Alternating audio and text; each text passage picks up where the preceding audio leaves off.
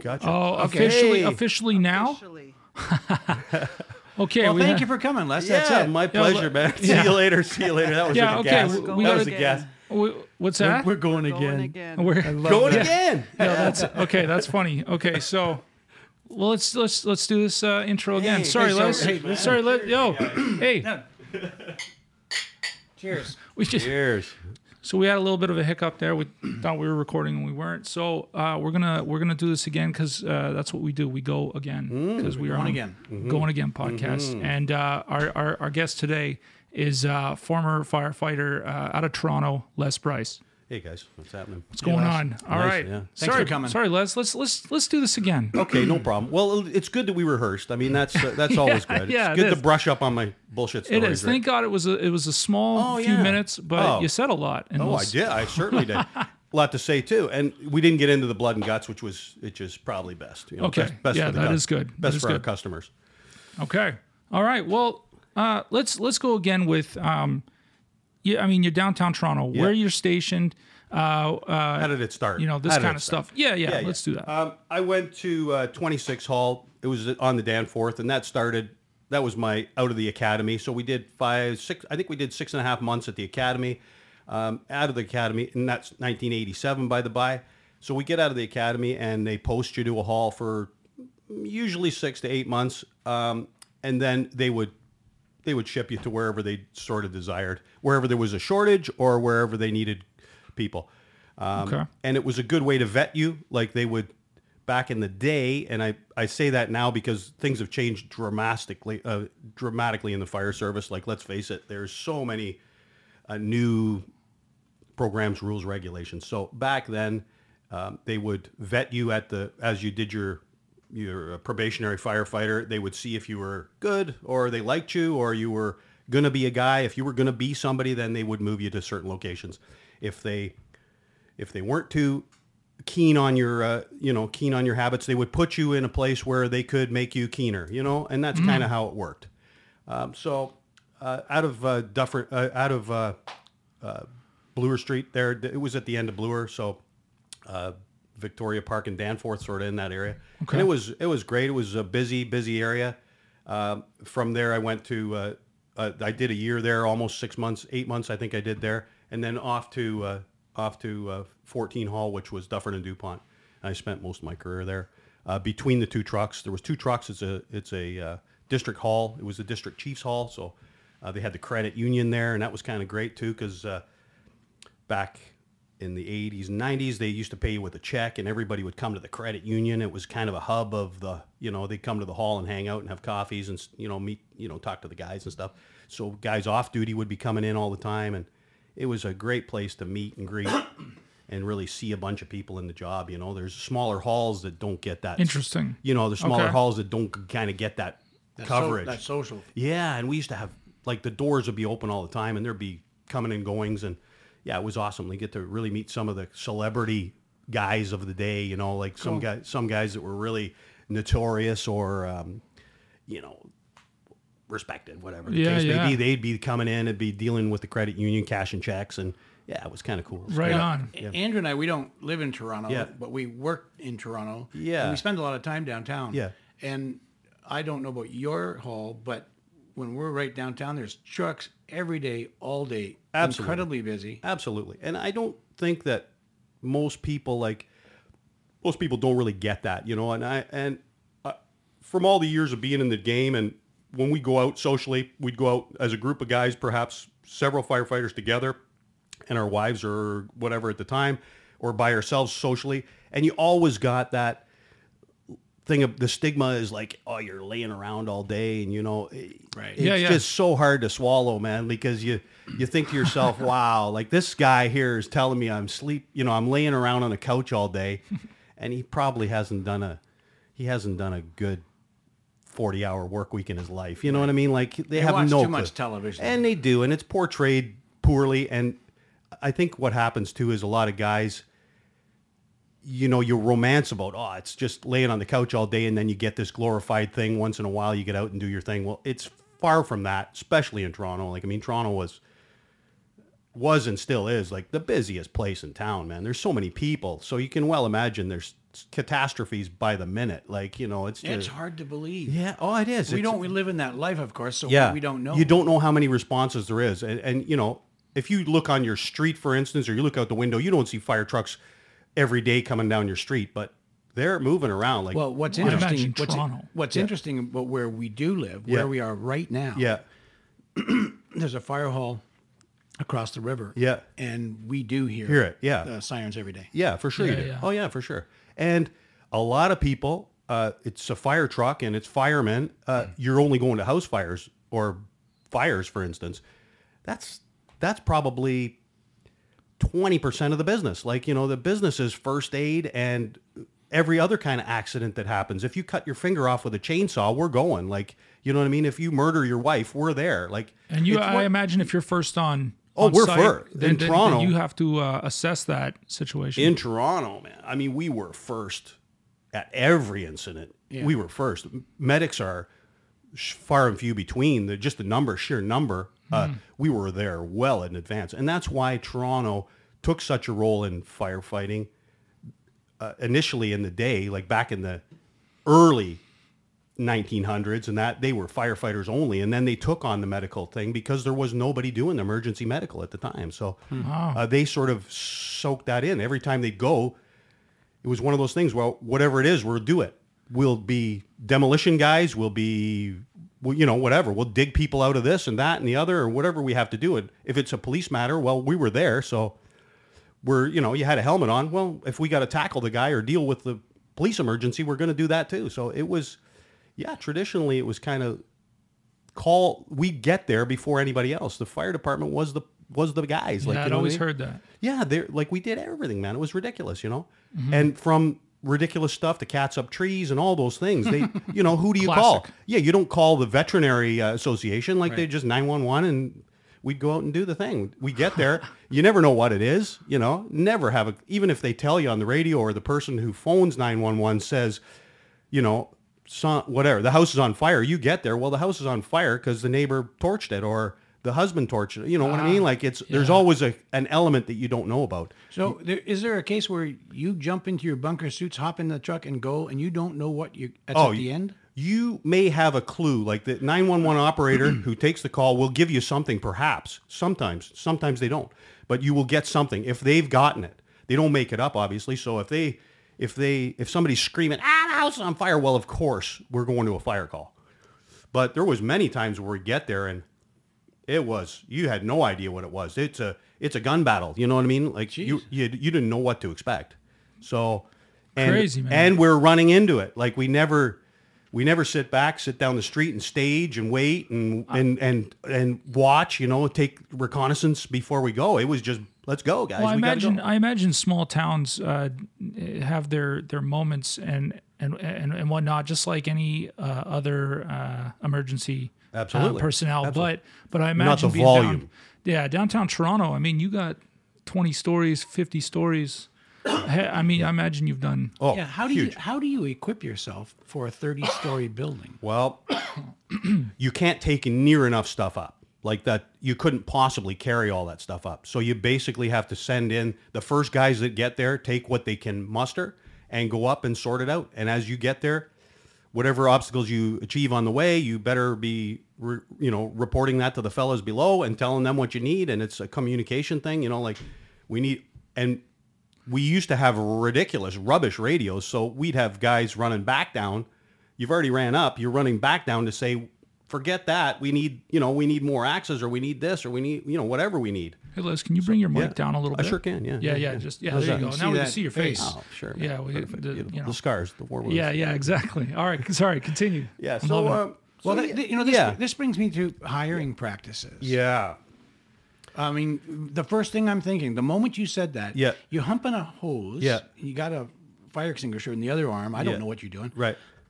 Wearing those boots and the bunker suit. Sure. And you're tripping up multiple layers of stairs. Right. I don't know what the hiring practices are of firefighters, but if it goes in, level with everything else in the world, there are people applying for these jobs that are not physically suited for these jobs. Does that make sense? It's amazing and perceptive that you would mention that because honestly, how it happened, let me start historically how it happened. It started historically from guys coming out of the Army, okay? Sure. And they went into that profession because they understood grunt work. They understood grunt work, and they understood the need for help. Like they understood that people need help. Yeah, they developed that in their hearts. And it's a brotherhood, it's a camaraderie, and it's a compassion. If you talk to, and you have talked to, if you talk to guys that are police, fire, soldiers, Army, military, all that stuff from the war back in the day, those people are so tight with each other and protective. And although they're killing the enemy, they're very protective and nurturing of their own. You know, sure. That's it's kind just of how the game. I guess it's a protection thing. They're not killing people for the want of it. They're killing people to protect the people at home. That was the 100%. Right from the Vikings to today. That's how it goes, and that's the main focus of the fire department as it started. It was caring people, working together for a common goal to sort these people out. So if the department that was already established, they would say, listen, I know a guy, my son, my uncle, my brother, a guy down the street, solid guy, does what he can, helps old ladies, all this kind of stuff. He's got what it takes. He's got the metal. Let's hire him. And that's how it started. Right. So your family would get involved, and to this day, there's a lot of brothers, uncles, cousins, and on the job. That's just how it is. Because if you have it, you know when you're sitting at the dinner table, that guy's got it. That one doesn't. Oh, totally. It's not unlike the stunt business. Same game like that. Yeah. You have it in your blood. They understand it. They've lived with it from young. Yeah. They know, and you know he's got what it takes. Absolutely. I've thrown him around the backyard. We've done the stuff. He's got what it takes. I know he could. Yep. I could train him, and he'll be the guy. Plus, there's also that if you let me down, you ultimately have to respond back to me. Like I'm your guarantor that you're going to do the job. So you do a better job. And I find that's the case. You do a way better job because somebody in the room is responsible. is signing your ticket, you know? 100%. So, and I think that's how the department started, and it stayed like that for a long time. What happens with that is people on the outside who want in and they don't have a connection, or they don't have the credentials, they can't get vetted to be a part of it. So they feel that's not right. We need to have our chance to get in. And that's fine, as long as you can come up with the... So we had criteria. We had a training situation, and you had to go in. You'd fill your application in first. They see if they liked you or not. They'd have a look at you physically if you got it. You'd chat with a couple of the chiefs, and they'd go, okay, this kid's smart. He's a sharp cookie, you know. Can he do it? So they'd have a few simulated exercises. You'd lift a ladder up off the ground and put it on hooks, and you'd run up the stairs with a hose on your back. And they go, yeah, he's got it. We can make something out of this. They have other ones, of course, that can't, so you wouldn't get the job. That was fine maybe in the early 90s, 80s and 90s, but as we get into the later 90s, that wasn't going to cut it, right? The city then took on the hiring practice. Oh, wow. And when the city took over, of course, it was the knowledge, the political correctness, affirmative action. Everybody's a candidate. Everybody. Well, it's just the way it works. I'm not slagging anybody in a wheelchair. You can't be a firefighter. It's difficult. It's very difficult for you to do these tasks. Absolutely. We're not slagging anybody. No. But what's interesting is that guys become firefighters because it's a calling. And today, and same with kind of like everything. Yeah. But same with police. Right. When I was a kid, all the cops were big. Yeah. They were tough guys, and it was a calling. Yeah. Today, it's go get your teacher's certificate, and because you can't be a teacher, and no slagging on teachers. Nope. I'm just picking that as an example. Yeah. Because you can't get a job as a teacher, you apply to go to the police college, right, or to the fire college. You like the truck, you kind of that's kind of cool. They also saw movies where the guy sat around for 7 days, and say, "Wow, this is cool. I think I could do it. I could definitely do it." And I love going out to a place or a social event, and you say, "I'm a fireman," and it's like, "Wow, really?" And they're all around you, and they're listening to the stories and stuff. It's like, "Wow, that's cool." So that's a big part of it, and the game is not for everybody. It's honest to God. And even for me, who I was born to be that, when I got to 50 years old, I was like, I'm done. Like 50, if I can squeeze another 5 in, I'm good. I don't want to, it's a young man's sport, like it's not for, right. 55-year-old guys should not be running around a fire scene. It is too much, man. You will die. Like, you know what I mean? And if you don't, you may be the result of someone else dying. Exactly. So and your job that you're doing now, you're inhibiting that person's chances of survival because your game isn't on. 100%. If you think that way. Yep. Not everybody, as you said, not everybody thinks that way, right? They're looking at the paycheck and the nice T-shirts and hanging out at the clubs. Yeah, it's the calendar. Nice it's the calendar. The calendar too. The calendar, like man, that gets a lot of mileage. You get on that thing, and wow, like that's superstar. What makes me want to do it. Superstar status. Yeah. I just want to be a firefighter for the T-shirts. Yeah. And I'll tell you, there's nothing like driving that 30-ton toolbox down the street at like breakneck speed, man. That's pretty cool. That is super cool. I have no doubt. That is pretty cool. I mean, you must have run into some accident or something like that. It's got to be. I got clipped on the truck one time. The guy, of course, you're being aggressive when you're driving, but within limits, and we had lots of ability to do that. We had the ability to run red lights if it was feasible to do so, and because of the area, Dufferin and DuPont, I'm putting it to that sort of side of town. The streets are tight. There's parked cars everywhere. It's only 2 lanes plus you got parked cars. So now you got 1 lane. If it's busy, you're taking the other lane. Like, I mean, that's just how you're doing it. If the frustration level must just peak. Massive. You're the guy behind that wheel. You're blowing that siren. Oh yeah. And nobody's moving. Having said that, I mean, you can't do this job if you don't have some sort of authoritative sort of like get out of my way sort of thing. Of course. And you can't wait for the opportunities. You're making the opportunities and then suffering the consequences. Right. Okay. And that's how the job sort of rolled historically. You made a choice, good or bad, for the better outcome of whatever the situation was. And okay, we damaged a couple of things on the way. We smashed some windows. We drove the truck up somebody's front lawn. Whatever the case may be, we got the job done. Nobody died, and all those people were saved. We didn't lose the whole block of. And you're saying we've lost that a little bit? Oh, definitely. No driving up on front lawns? That's my thought. Being a stunt guy, all I want to do is drive that 30-ton toolbox up on somebody's lawn. Oh, there's nothing. Or the wrong way. Like you go barreling into traffic, and these people are coming at you, and you're just parting the roads, man. It's unbelievable. Man. And terrifying, obviously, for the other people. Of course. I can't imagine that thing rolling up on a Honda Civic head on. Like, I mean, it's just scary big bit. And it's louder than hell. Yeah, it's making a lot of noise. Yeah, and there's 4 guys in it, like with their eyes red with fire, and they're screaming and yelling out the windows, like, it's bonkers. Yeah, it's crazy, man. I mean, man, that is crazy. Yeah, I was coming home from work. I don't know. I love this story, but I was coming home from work in Toronto. I was coming down the 401. I was living in Woodstock at the time, and I had this old van, and I lit a cigar with the cigar lighter on the dashboard. Mm-hmm. But when I put the cigar lighter back in, I put it in too deep, and it continued to get hotter and hotter and hotter. Mm-hmm. And as I approached Woodstock, my van started to fill up with smoke, and there was flames underneath my dashboard. So I phoned the fire department in Woodstock. Right. And the guy says, "Whereabouts are you?" And I said, "I'm just coming down the street. I'm going to be pulling in your parking lot in a minute." Bring it to us. So I pulled in. And as I was pulling in, the 2 bay doors were going up. It was great. And it looked like a movie. These 4 guys, 2 or 3 guys in bunker suits and 1 guy in a suit kind of thing. Yeah. And they're bringing extinguishers out. And they tooled my thing apart and they put it out. Man. Yeah. And the guy asked me my name and took all this information. He says, I got to tell you, this is the first time in my career anybody ever brought a fire to me. Yeah. It's true. It's hilarious. Yeah, that's a good one. That's a beauty. Yeah. So do you find, do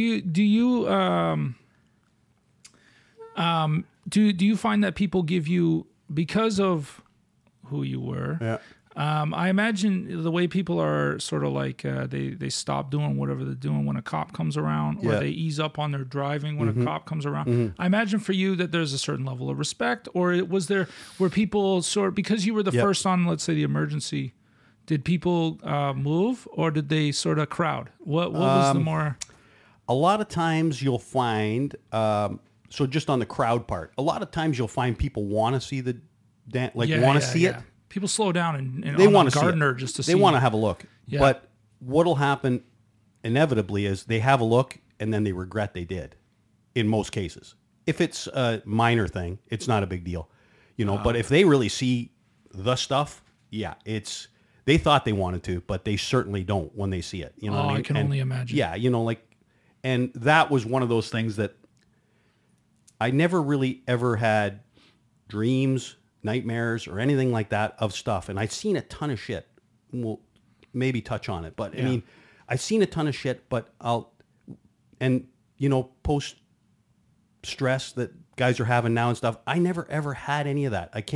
I understand it. I get what it's about, but I never had it. I never had a nightmare. I never had sort of flashbacks of stuff. And have you ever talked yourself into why maybe that was it? Well, I think what I did was, and I used to talk, you'd always try to nurture the young guys or nurture anybody, not just the young guys, but nurture guys. If you've seen them sort of quiet after an incident or something, you'd sort of, try to pick at them a bit. And there was a lot of goofy shit we used to do to relieve that. Like, obviously, the pranks and the goofiness, that's great because it sort of takes the stress level down. It gets you thinking otherwise, Sure. But I always used to sort of say to them, like, the only reason that I could cope with it or handle it was I always felt I was doing, no matter what the situation was, I was doing better for somebody.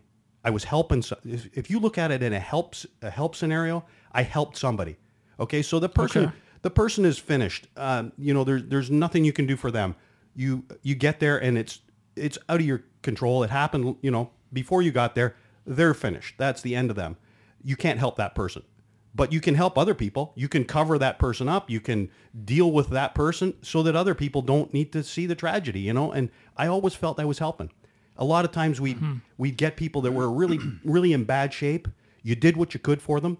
And then when you send them off into the ambulance, I always kind of had in my mind, right or wrong, I always had in my mind, I helped them. Whether they made it, I kind of believed they made it. I always wanted to believe once they went in the ambulance, things were good. Everything was all right. And that's kind of how I dealt with it. I didn't look at the negative things like what should I have done or what could we have done better. You look at that and analyze your process, but you don't feel regretful or sorrow for the things you didn't do, and if you do that, that's when you get into a jackpot, I believe. I think that's when you take too much of it, and you take it home and you just constantly festers with you, and the next thing you know, once you get about 10 of those packed on top of each other, you're finished, right? I can imagine that there were guys that didn't deal with it the way you did. Lots of guys, of course, lots of guys. And a lot of guys, traditionally, let's say self-medication was the first and foremost deal, Right.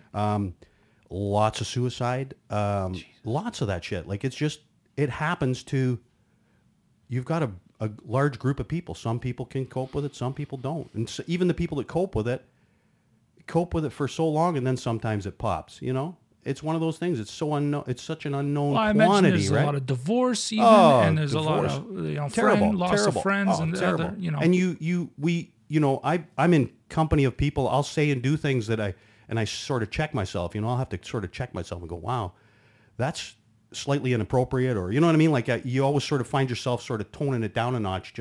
And I've been told that many a times. Like, it's like, tone it down.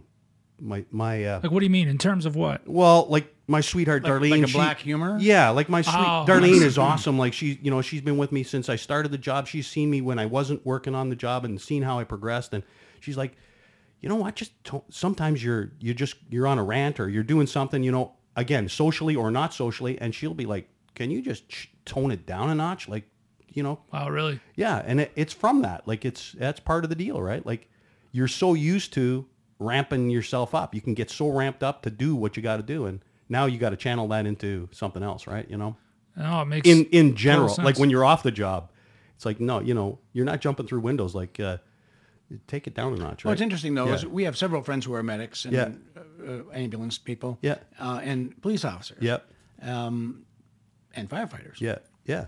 But there's a dark humor. For sure, black comedy kind of deal. Of course there is, and again, that's a mechanism to cope, right? Like, you sort of have to absolutely. And there is a kind of a bright side to it. If like disaster and all that stuff, there's a lot of bright side to it, and it's comical it's comical once you step back from it. It's not comical at the time, perhaps, but it's funny as hell when you look at it from a distance. You go, wow, that was funny to the point of being bizarre. Not so much funny like a joke. You know what I mean? I'm not saying that. Yeah, you're not making light of the situation. It. No, but at it's, the end of the day, it's pain so is bizarre. comedy. Oh my God, it's so bizarre. Like, the other thing is nobody knows what you're going through. Nobody. I mean, people don't understand that type of humor. But when you can part yourself away from your sweet living, right, and realize that other people live in this world all the time. If you don't find some kind of humor or some kind of way to ease the hell that I don't know. I don't know how you put it, but I get it. Of course, yeah. You got to sort of smile at it. Like, you got to give it a joke at it once in a while. I just find it fascinating that there's people like us that live a normal life. Yeah. And like the world, generally, everybody, generally. Yeah. I don't get to see an accident every day, and I don't care to. Well, I don't care to, but and I don't see house fires every day. Yeah.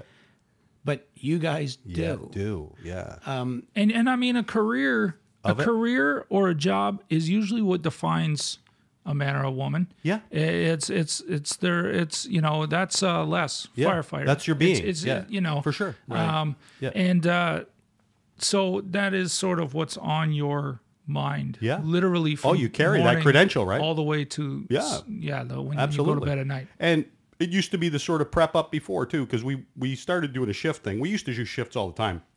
Of course, it's a shift-based deal, but we went to a 24-hour shift. It was really good. It was we'd do 24 hours on, 24 hours off, a couple of days a week, and then we'd have a split. We'd have 2 days off, like 48 hours off, and then back to 24 on, 24 off.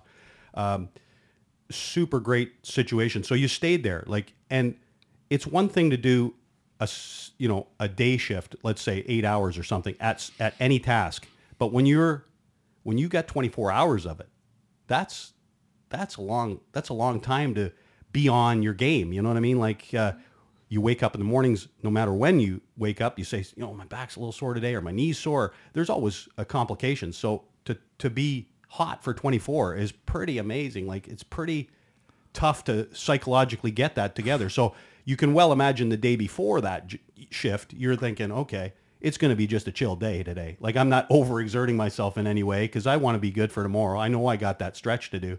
So I'll get to bed early and, be careful, whatever. You just sort of played a really easy day before you knew you were going on shift, and psychologically too. So if you have a 24-hour shift, so you're going to go to bed at some point in that 24 hours. At 11 o'clock at night, there was no more duties after about 10 o'clock. So 10 o'clock, they would say, okay, after 10, you're welcome to go lay down. One guy would have to stay and man the radios.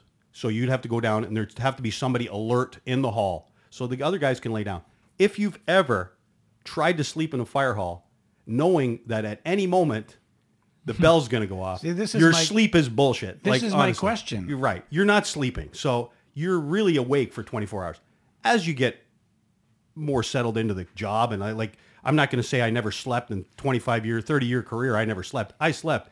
But that sleep is nothing but, it's not REM. Like, you're not getting into any kind of good sleep. Right. You are just trying to recover is all you're doing. Your body's trying to recover from the sitting waiting, if it's sitting and waiting, or the running around you did all day, Yeah, well, the next day when you have a 24 off, half of that's sleep. You're finished. If you can manage at home, by the time you get home, you're just exhausted mentally. You mentioned let's say you mentioned that stress that Sean felt. Sean Lawrence. Well, I wrote a TV series, an episode called Quiet Stress. Yeah. And I imagine that that's a term that a friend of mine who is a psychologist, who was once a firefighter and a police officer, is now administering to those boys and ladies have troubles. Yeah. Quiet stress is what he called it. Yeah. I don't know if that's the medical term, but sure works for me. Yeah. Because you guys are sitting on that couch or doing whatever you're doing. You're signing the big 30-ton toolbox. Yeah. I love that term. Yeah. And,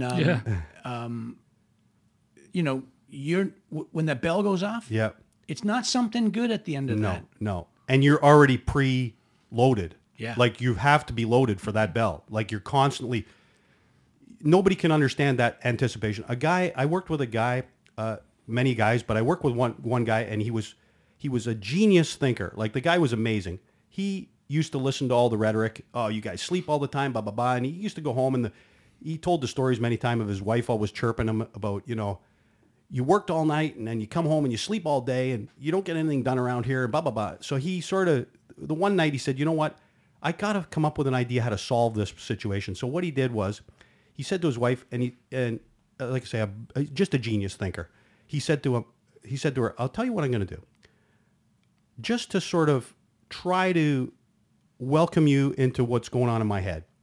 What I'm going to do is, tonight when we go to bed, anytime, whenever, he says, I'm going to shake you, wake you up out of sleep, or you're not sleeping, you're just laying there. I'll wake you up, swing your legs out of the bed, put your slippers on, get up, walk into the kitchen, turn around, and come back to bed. That's all you got to do. He said, I might do it, I might not. It's how, he says, so that be prepared. He said, if I do it, if I give you a little nudge, he said, just at your leisure, don't rush, just swing your feet out of bed, put your slippers on, walk into the kitchen. And he said, the first night we sleeping away, and he said, I let it go. She was well sleeping. And he said, I reached over and this guy's a comedian. Yeah, give her a little shake. And he said, she woke up, whoa. And he said, oh, our thing, like, do your slippers now. So she played along with it. She put her slippers up, went into the kitchen, came back, bumped into the wall. He says first she couldn't open the door of the bedroom. She got the bedroom door open, bumped into the wall 2 or 3 times going down the hall, came back to bed. He said, I let it go. He said, didn't do anything. He said, then she rolled around. He said, he stayed up. He said, I couldn't help myself, but I stayed up just to get my point, just to make my point. Of course. He said, she rolled around for about 2.5 hours. He said, waiting, anticipating, and being sort of jolted by that first one. He said, that night, I didn't do another one. So she said, well, that, after in the morning, they discussed it, and she said, that wasn't so bad. He says, okay, cool. So the next night, he didn't say he was going to do it again. It was over. Like, she figured the experiment was over. Next night, he proceeds to do it, and he did it, and rung her bell, and got her up, and I don't know how many times he did it the next night, but he did it for a couple nights in a row. And after about 2 nights in, she said, don't you ever do that to me again. I will never say a word to you about your problem, whatever. She said it was the perfect, sort of understanding of it. And she said, and I wasn't doing anything. I didn't run down the street and put a fire out or pick some kid out from underneath a car. I didn't do any of those things. Yeah. But that stress and that shit of doing that, she said it was incredibly prolific and figured out. Well, I imagine she understood. I imagine there's one selfish wife though that says, hey, listen, you chose this. Right. This is your problem. This is your problem. You deal with it. Well, that's why they don't last. You know what I mean? Yeah. Right? Yeah, You're not going to, the guy's going to just say, done. It's done. That technique should be taught at fire college. It should. It really should. And I only mentioned it to my better half.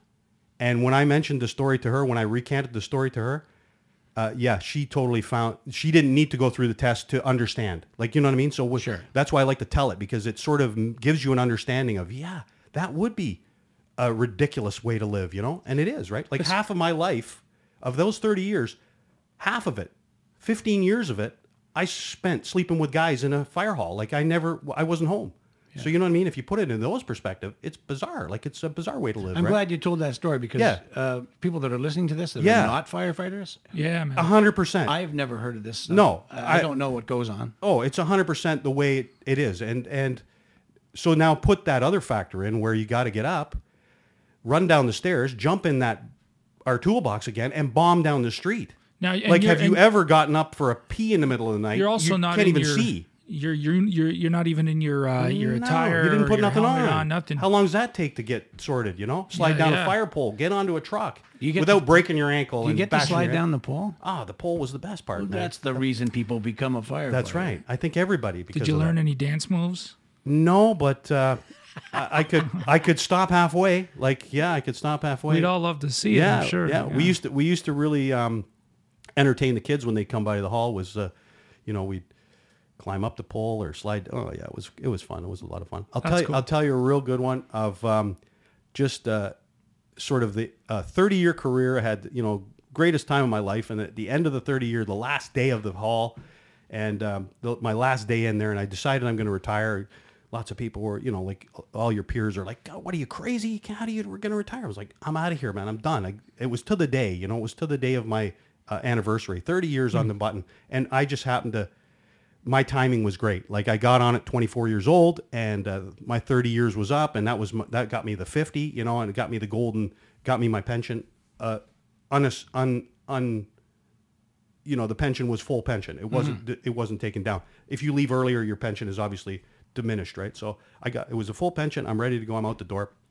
I've done my best 5 years as a captain, so you couldn't even make your pension better. It was beautiful. It was as good as it was going to get at the time.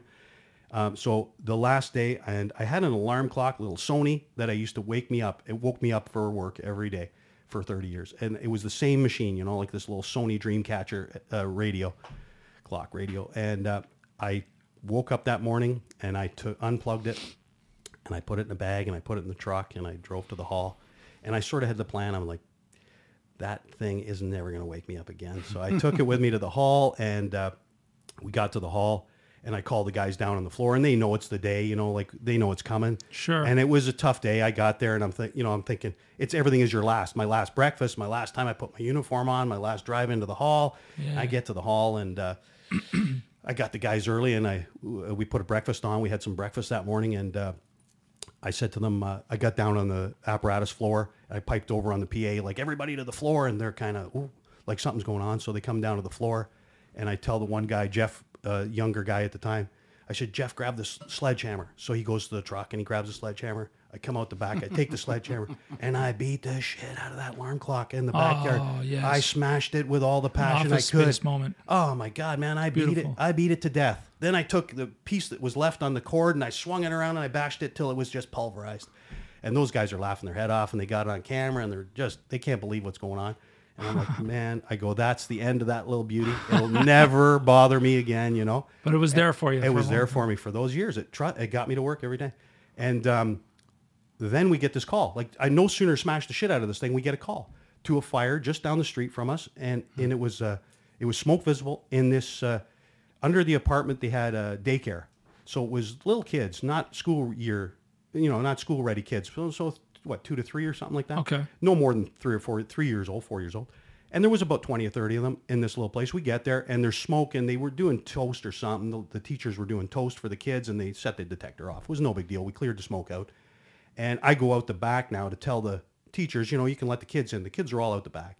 And I open the door and I go out to the teacher. And as soon as the door opens, and I'm in the full bunker gear and the whole deal, as soon as the door opens, the kids just light up, screaming and hands in the air. Rah! They're just going bonkers, fireman! You know, and the teachers, their faces light up, you know, like, it's the fireman. And I go out there and said, you know, as soon as they did it, I was just like, wow. Tomorrow, I'm not going to get any of this. Like, the superhero cape is finished tomorrow, man. Like, and I tell you, I turned around, like, I could just feel it well up. And it was like, maybe it was depression, maybe it was all that stress and everything, but I turned around and I went back in the door. I couldn't face them, man. I was bawling my eyes out, man. Yeah. Like I just started crying. And, you know, I'm thinking, wow, I got to pull this shit together. And the guys I'm with, I'm like, just like, and I look up and they're there and I send them back to the truck, like, just pulled it together. I go, get back to the truck. And so they go back to the truck and I go back out there now.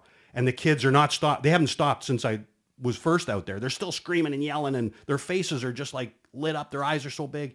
And I'm telling you, man, that was like the definitive moment, you know, like it was just like, it was unbelievable. What a fitting end. The feeling like was just like, shit, tomorrow I am just regular dude, you know, like I'm not this, what I perceive, like, and what other people perceive, not so much myself, but you know, you're that super person, man. Like you're an icon, right? The truck and everything. And it's like, man, you're bigger than life, right? And it was just so demoralizing, I must say, man. Like I went back to the hall. Man. I didn't speak. I didn't say a word on the way back to the hall. It was only 2 minutes away. I didn't say a word to those guys. Nobody looked at me. They were just looking straight ahead. It was like, oh my God, man, like that's bad. Like that's a breakdown, man. Like that's super breakdown. And it was hilarious, man. I got back to the hall and I was like, did you have any regrets?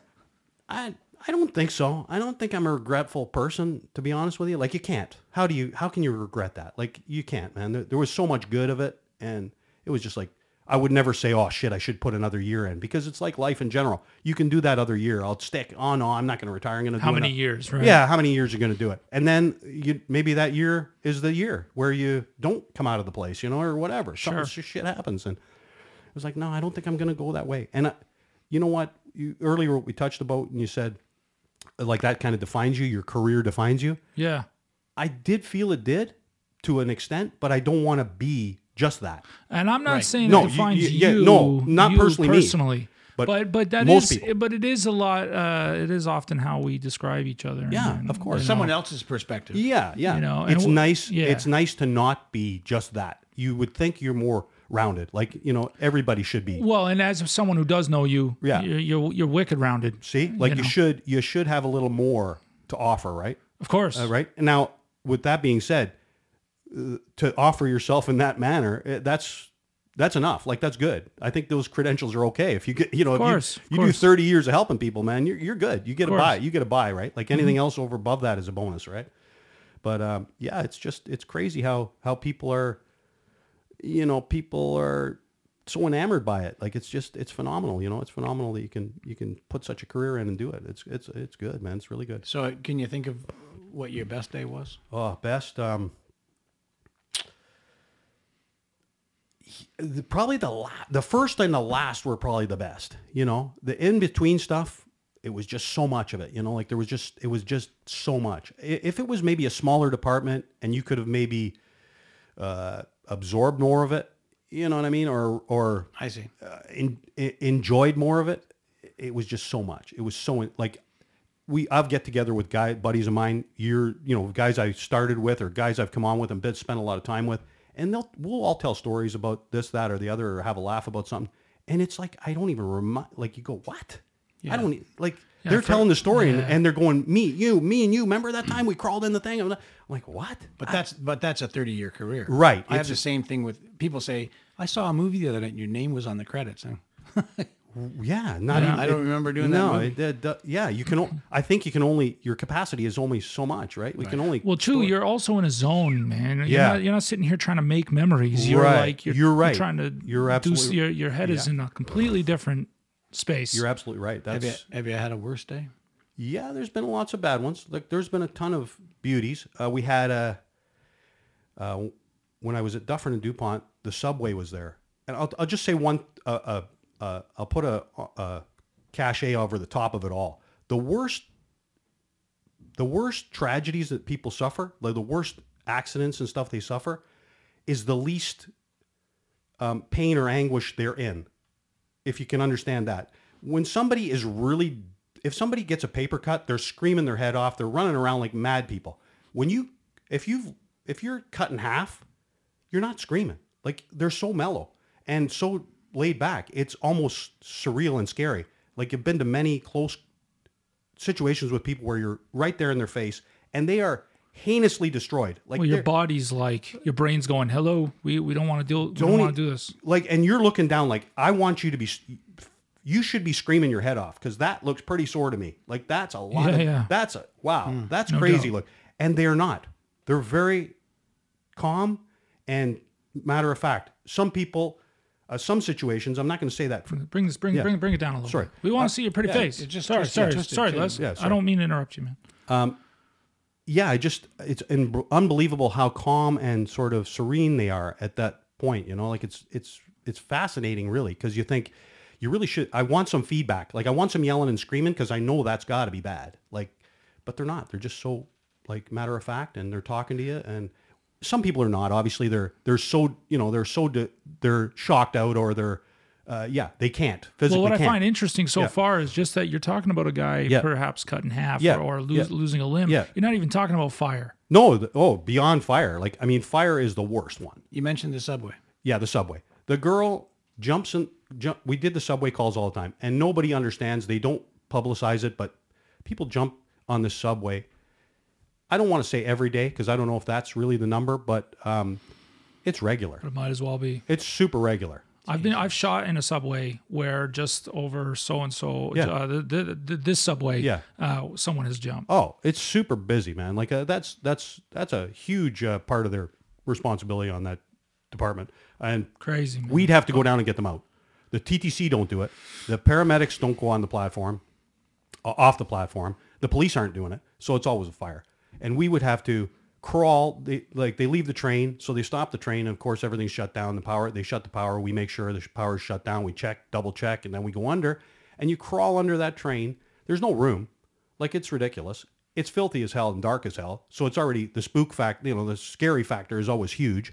And then all of a sudden, there's this, person that's so destroyed. Like, the train is the worst thing, man. You can't imagine the damage that thing will do. It's got steel wheels on a steel track, so man, it's like a chain. It's better than a chainsaw, it's ridiculous. We had this girl. She jumps down on the subway in the morning. We dragged her out. She's screaming and yelling at us, and obviously very serious about doing herself an injury. And she was banged up very bad. We get her out. And she's yelling and screaming at us, trying to grab there's a power line. The third rail is the power rail. She's grabbing for that, she's going to kill everybody. And we wrestle the hell out of her. How do you, two guys wrestling this woman underneath a train? Like, I don't know, it's crazy. We get her out and get her onto the ambulance, take care of her, and they're away. That was in the earlier part of the day. After dinner, we get a call back to the subway, same subway. She was under it this time and finished the job this time.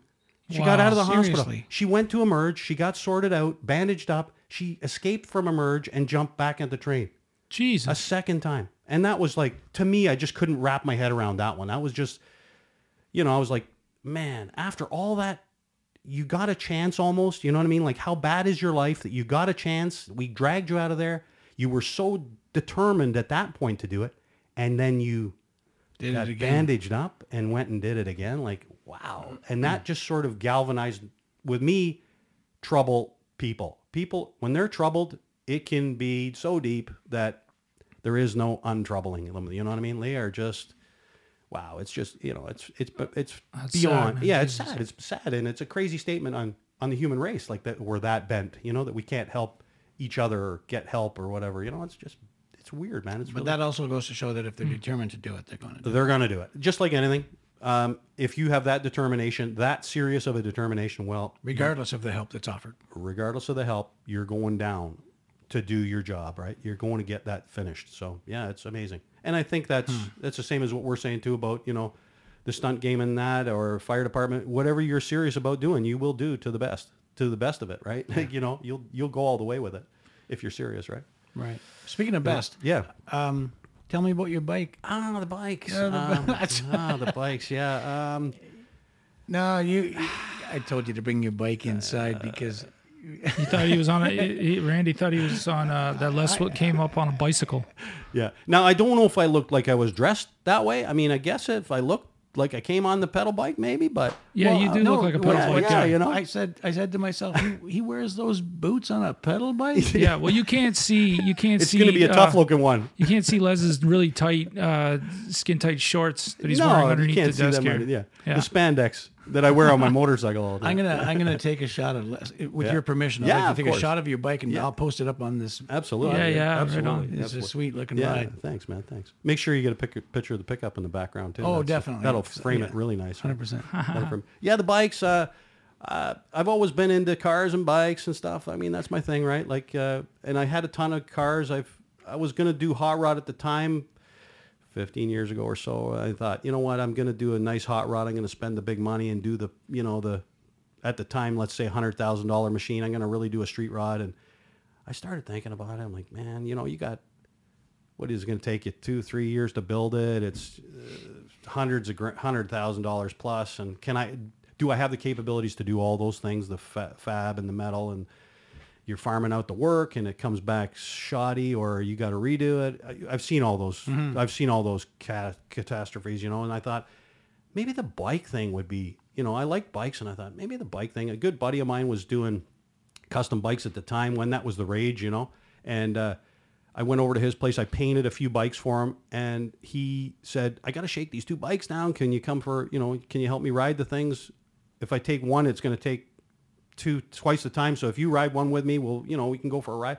I'm kind of looking at this thing. Holy shit, man. Big stretched out chopper. And I'm like, man, I don't know if I'm, righteous enough to drive the thing. It's a customer's bike. I'm thinking, man, all you got to do is wreck it. Or if it was my bike, I wouldn't want some jackass like me riding it. Maybe the first ride should be the owner. But anyway, we got over that. And I take it for a ride, like once I rode it, I was done, man. I was like, how long ago was that? That was like maybe 15 years ago, I want to say. And I thought, man, you know what? I need that chop. Like, I don't think there's anything better. And they are good, man. Like, cars, had lots of cars, have a car, like the cars, but they're not as sketchy as the bikes, man. The bikes are scary as shit. And hell yeah, they are. You know what I mean? Like, which I find really fascinating because a lot of firefighters that I speak to will always say they won't ride motorcycles anymore because of what you see. Yeah. And I do, and it plays with me. It plays with me. Trust me. Like, especially when you're wrenching them. Now I'm like, wow, like, you can't have a bad moment on that bike. Like, if something fails on it, it's over. A car, you can lose probably 2 of the wheels and still get it to the curb.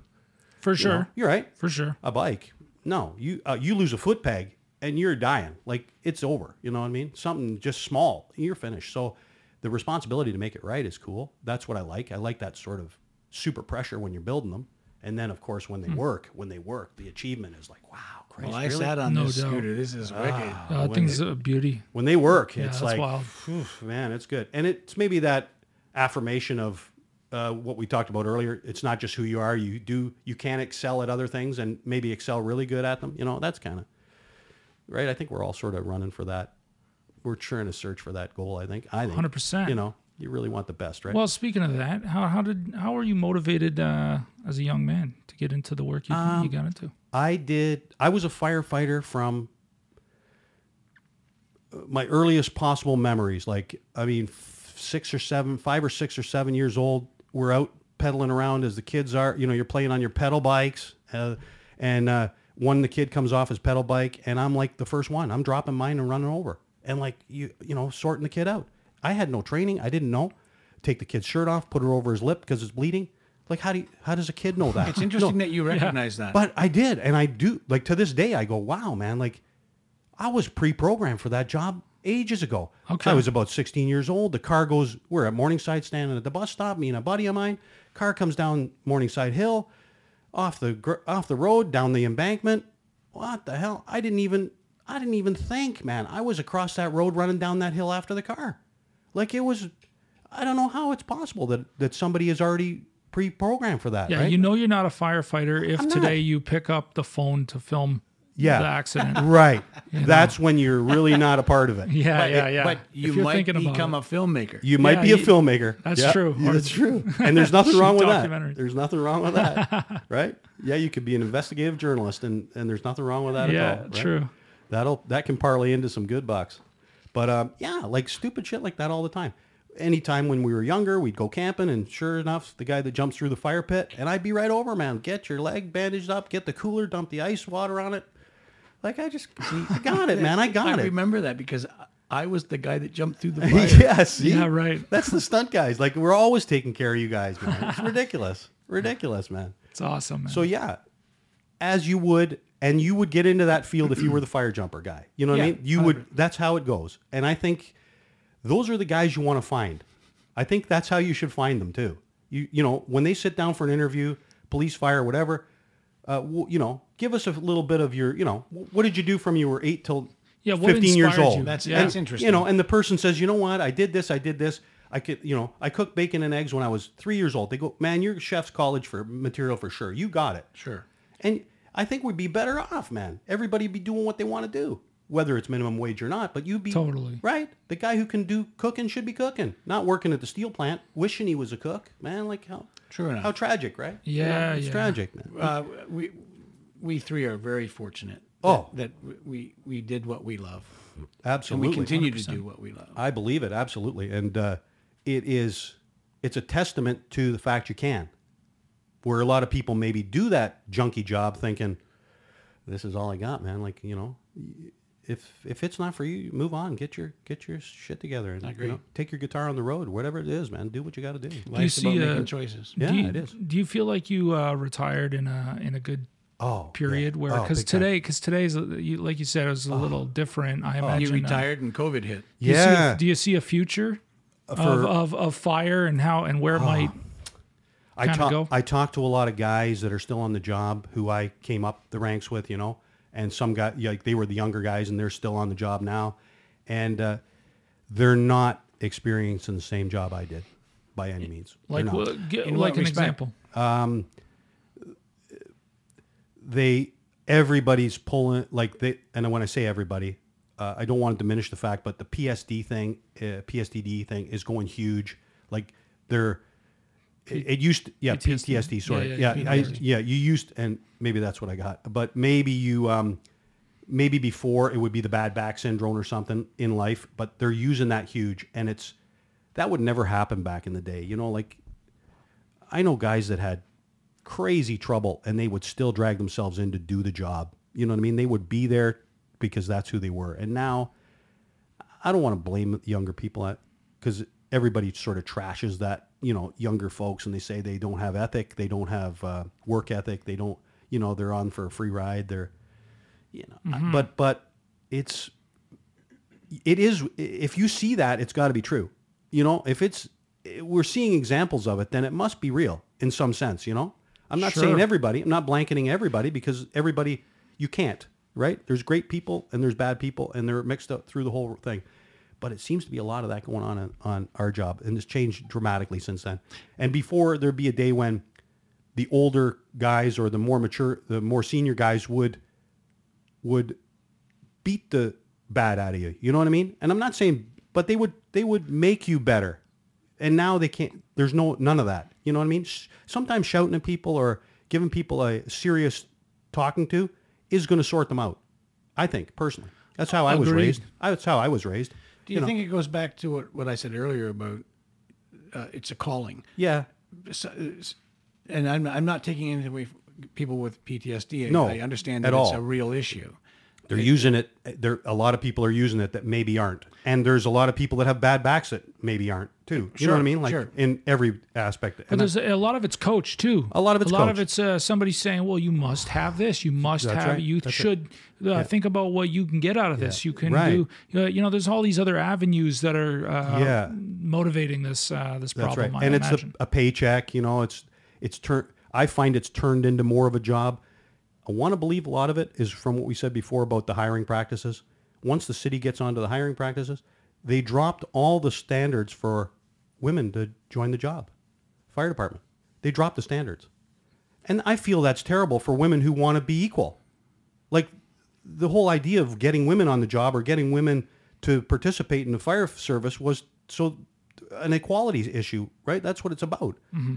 You shouldn't lessen their qualifications, and they did. Like it's a historical fact. They dropped the regulations. You didn't need to lift the big ladder. They had a smaller ladder. You didn't have to lift the hose. You could say no thanks. They can do that now. Even a big guy can say, no, I don't want to do the big hose. I'm not up for it today. Okay, I know a story of a guy, an old friend who was a police officer. And to make a long story short, no one should ever be on the job that you were on who could not extricate you from an incredibly dangerous and situation. Exactly. 100%. That can't physically move you. Exactly. When you got your pack on and you got all your stuff on. There's guys that can't move another guy. Right. Right? They shouldn't be on either. That's my point. Right? Exactly. Right? Exactly. And there are women that exceed a lot of men. And I'm not slighting anybody, but you get up 30 stories after you've humped up those stairs. If you can't extricate the citizen from that burning apartment, who's in shit? Well, first of all, that is going to carry with you for the rest of your life, perhaps, if you care. That's going to destroy you because you didn't do your job. And, how do you live with that? How do you live with yourself? So you're putting the person into a bad situation, making it worse, And again, if you put yourself in another perspective, if your legs get cut off in a car accident, do you want some young girl coming up to you and asking you how things are and rubbing your neck?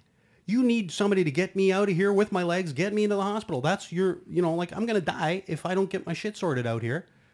I don't need, I don't want the less efficient person to be doing it. I want the best, same as the cops. Somebody's breaking into my house and threatening me and my wife. I want two great big dudes about 6'6" who are coming in hot. Like, I don't want somebody looking down the street and maybe feeling how emotionally if everything's going to work for them. And you don't want that, man. Well, but that said, though, there are some females, there are some women who 100%. Are on the job who are incredibly physically, of course, capable. Of course. But give them their credit. Give it credit where credit is due. 100%. I don't think they're a great investment for the city because they're not going to do a 30-year career. That's just me. Ladies, by all means, physically active. I worked with girls who were unbelievably fit, unbelievably capable, unbelievably motivated to do the job. Born, they were firefighters. They're not going to give you a 30-year career. That's just me. Their capacity will not be 30 years, 25 years on the truck, and then they'll be moving on to management positions or something to that effect, and that's fine.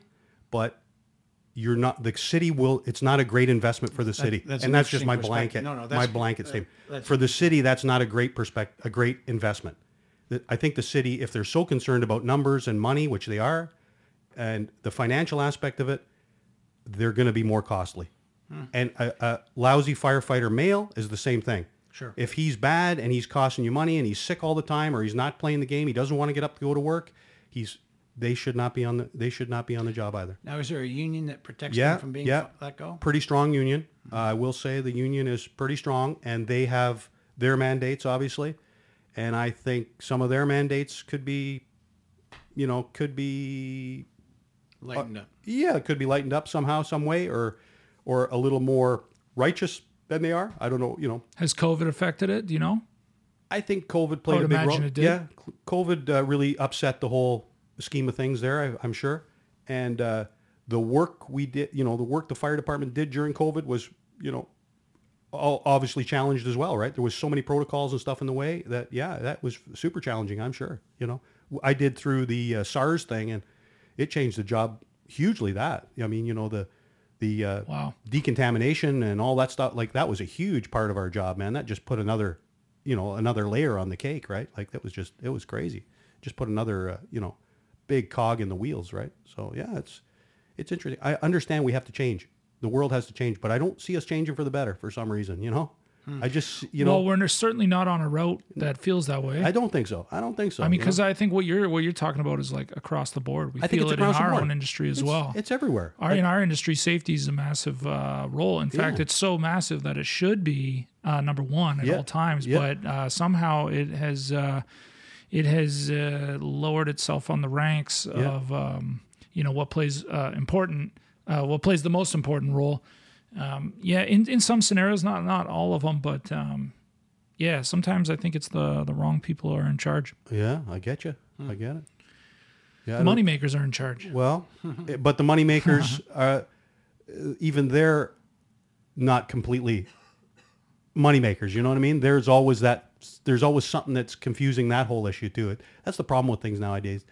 It's not black and white. Like, it's so watered down. We have to be careful with all sorts of stuff. And I think we've gone completely to, the extreme. We got to come back to the center a little better. Yeah, the pendulum has swung so far. Wow. We're in the race to the bottom. Like, we're racing to the bottom. Everything's cheaper and bullshit. And I don't mind. Like, that's the thing, is the pendulum is going so fucking far the one way that, I mean, everybody's feeling it. Of course. Mean, more and more people are feeling this, and they want to see the pendulum come back. I think we're going to come back to that center. I hope, but frame. The Romans didn't, and the Egyptians probably didn't. So I don't know. Maybe who knows, man? Maybe not. Who knows? Maybe we're doomed.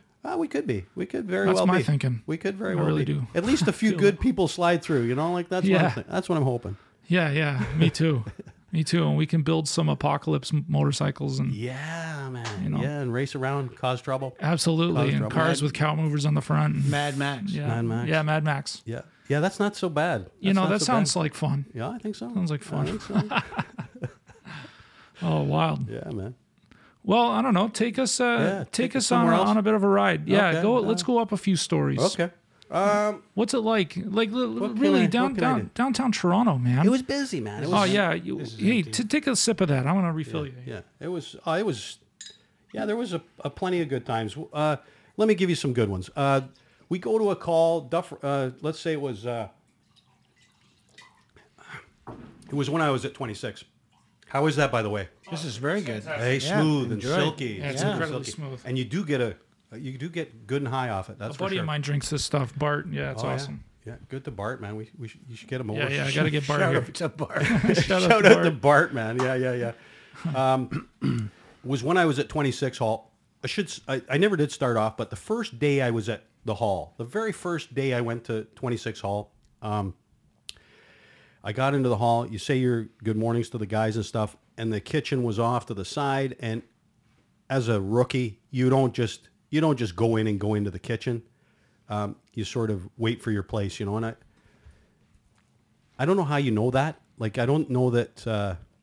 I don't think they said a word about that at the academy when we were training. I don't know how I knew about it. But anyway, you don't just go blasting into the kitchen like you're the new guy, and I stayed out on the apparatus floor. I got my equipment ready because that's why you're there, right? You get your equipment ready. And I think maybe one of the old captains at the academy might have said, listen, kid, like when you get to the hall, it's, put your head down and get to work. Like, that's how it works. You wait till you're asked to do, you're asked to come in for a coffee or something. You don't be just sauntering in there like you got the place and now you got your job, you're all good. You don't. You're on probation. So nose to the grindstone and shine, right? Make sure those guys see you shining.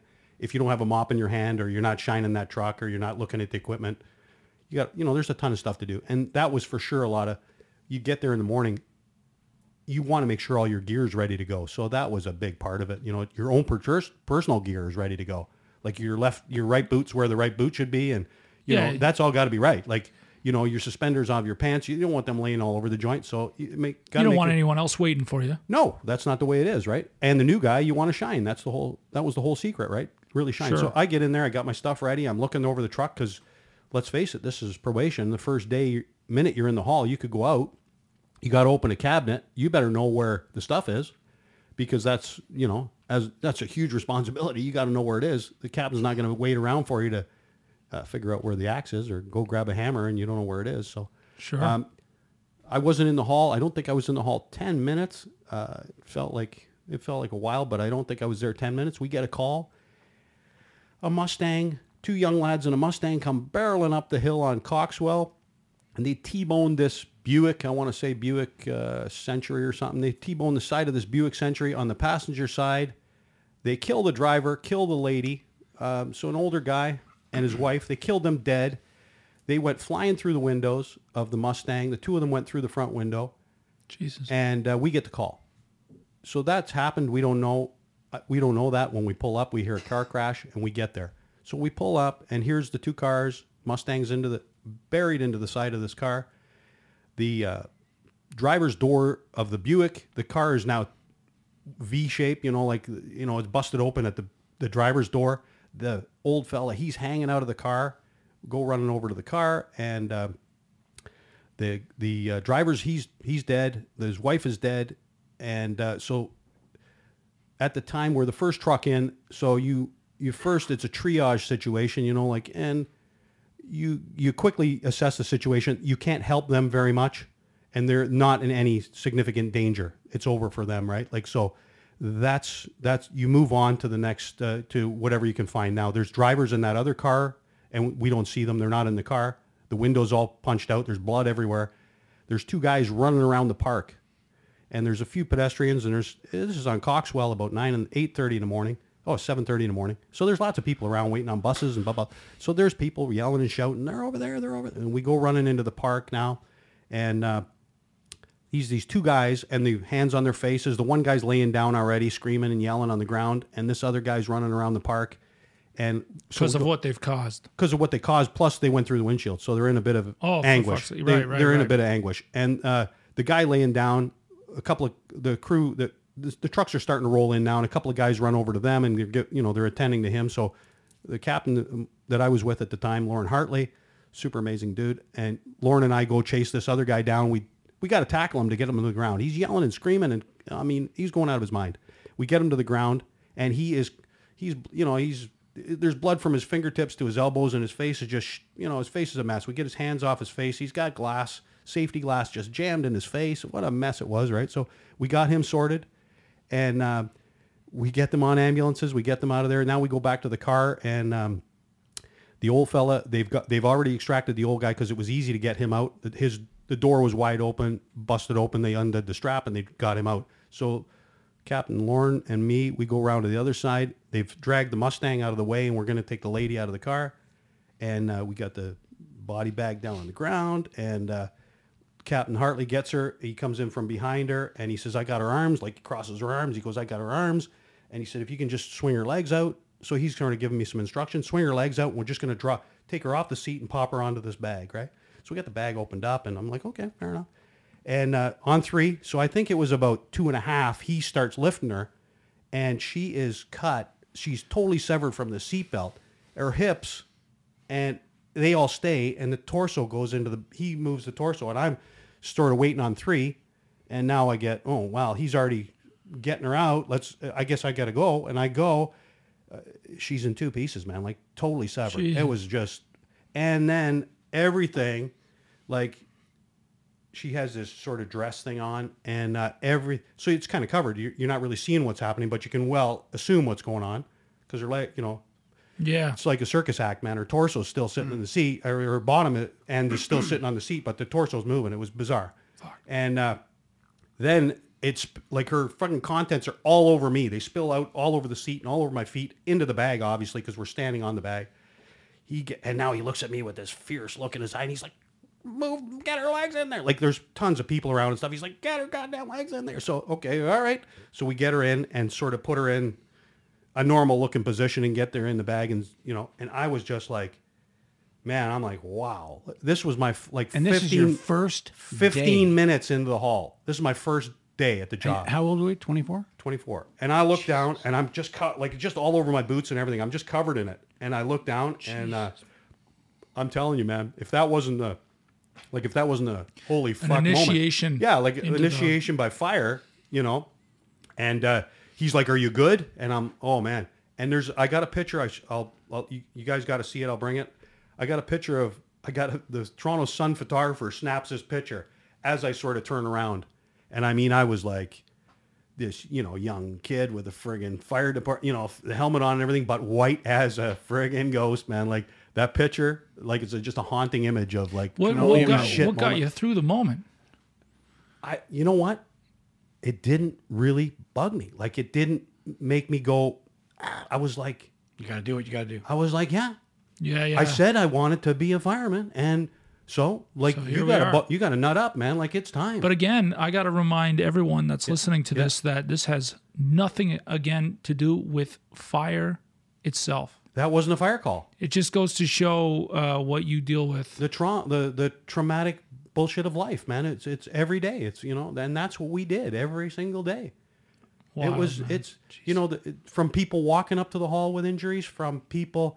And some of it wasn't as catastrophic. Obviously, some of it was enjoyable and fun, help me out with this or help me out with that, and we'd go and do it. And that was kind of the way Toronto was, too. Toronto was that older department. It was respected by the community, all those things, and now it's washing out. And I don't know why that is. Our culture, maybe. Integrity, man. It's you know what I mean? Like, we used to, and I'm not blowing it for the reasons of it, but the bakery down the street, they knew they needed us. They knew they would have to depend on us. They'd come up with fresh bread in the morning. Like, that was the thing. They bring fucking bread to the fire hall. Wicked. And we'd get people, lady down the street makes an apple pie and brings it to the station. Brings the kids. She brought the kids in for a little tour, and next thing you know, the kids are making cookies for us. Like, that kind of stuff. Like, that happened all the time. Appreciation, gratitude. From the community. It was such a community based situation, right? And I don't think, of all the time I've talked to police, paramedics and that, they don't seem to get that same vibe. There was never that same vibe. From the public. Right. Right? And because the best people are always standoffish about police. The nun, like if a cop pulls a nun over, I wasn't a speeding officer, like the first thing out of her mouth. she's not welcoming. Well, she's not welcoming the that's the stop. thing. Nobody right? wants to see a cop coming to their door. No. Well, there's pain, there's pain involved with the Yeah, cop, right. But Yeah. there's this, the saving aspect and with you guys. and we've seen it so many times too. Domestic disputes and everything. We'd go to a domestic dispute usually first, and we'd get there. The cops would come. The cops would fire it up. Like the cops would not by themselves, but just their appearance. Their appearance. The wife and husband now are starting to lose their shit. Well, we had it sort of toned down. And who well, I'm okay, or Yeah. I'm innocent. I'm Right, innocent. right. Yeah. They're looking at the logistic part of it, not whatever the problem was. And I found that in every aspect of our job. Like it was just like we'd get in there, we could calm the situation down many a time before the cops. There was oh my God, man, there was tons of times. We had a fella that was suicidal. He was going to kill himself. They got the call.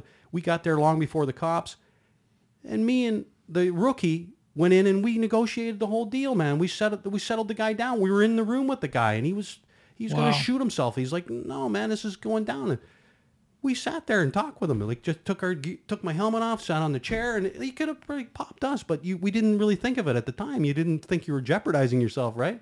And that wouldn't happen now. Nowadays, that would have been cordoned off, man. Yeah, like that would have been, and he would have probably, who knows, it could have came out worse, right? Yeah. We chilled the guy out and talked him down, and he was like, okay, no problem. And we're like, man, this is ridiculous. You got lots to live for. You know, we're not trained at it. Like, good God, it was probably the worst thing we could ever do, you know? And I was like, you know, I'd say, that's a young guy on the job here. He just come on. He doesn't want to see this shit. We don't want to deal with it. We don't want to pick your body up. It's, you know how much work that is? And we're starting to sort of talk with him on, you know, pragmatic sense. And it got through to the guy, man. He was like, yeah, you're right. This is rubbish. This is bullshit, man. I don't know. There's tactical medics. Yeah. They've been around forever. Yeah. Is there such a thing as tactical firefighters? We didn't have a department. Like, we didn't have specific trucks for that. We would show up at all that stuff. Like any SWAT calls and stuff, we'd be there.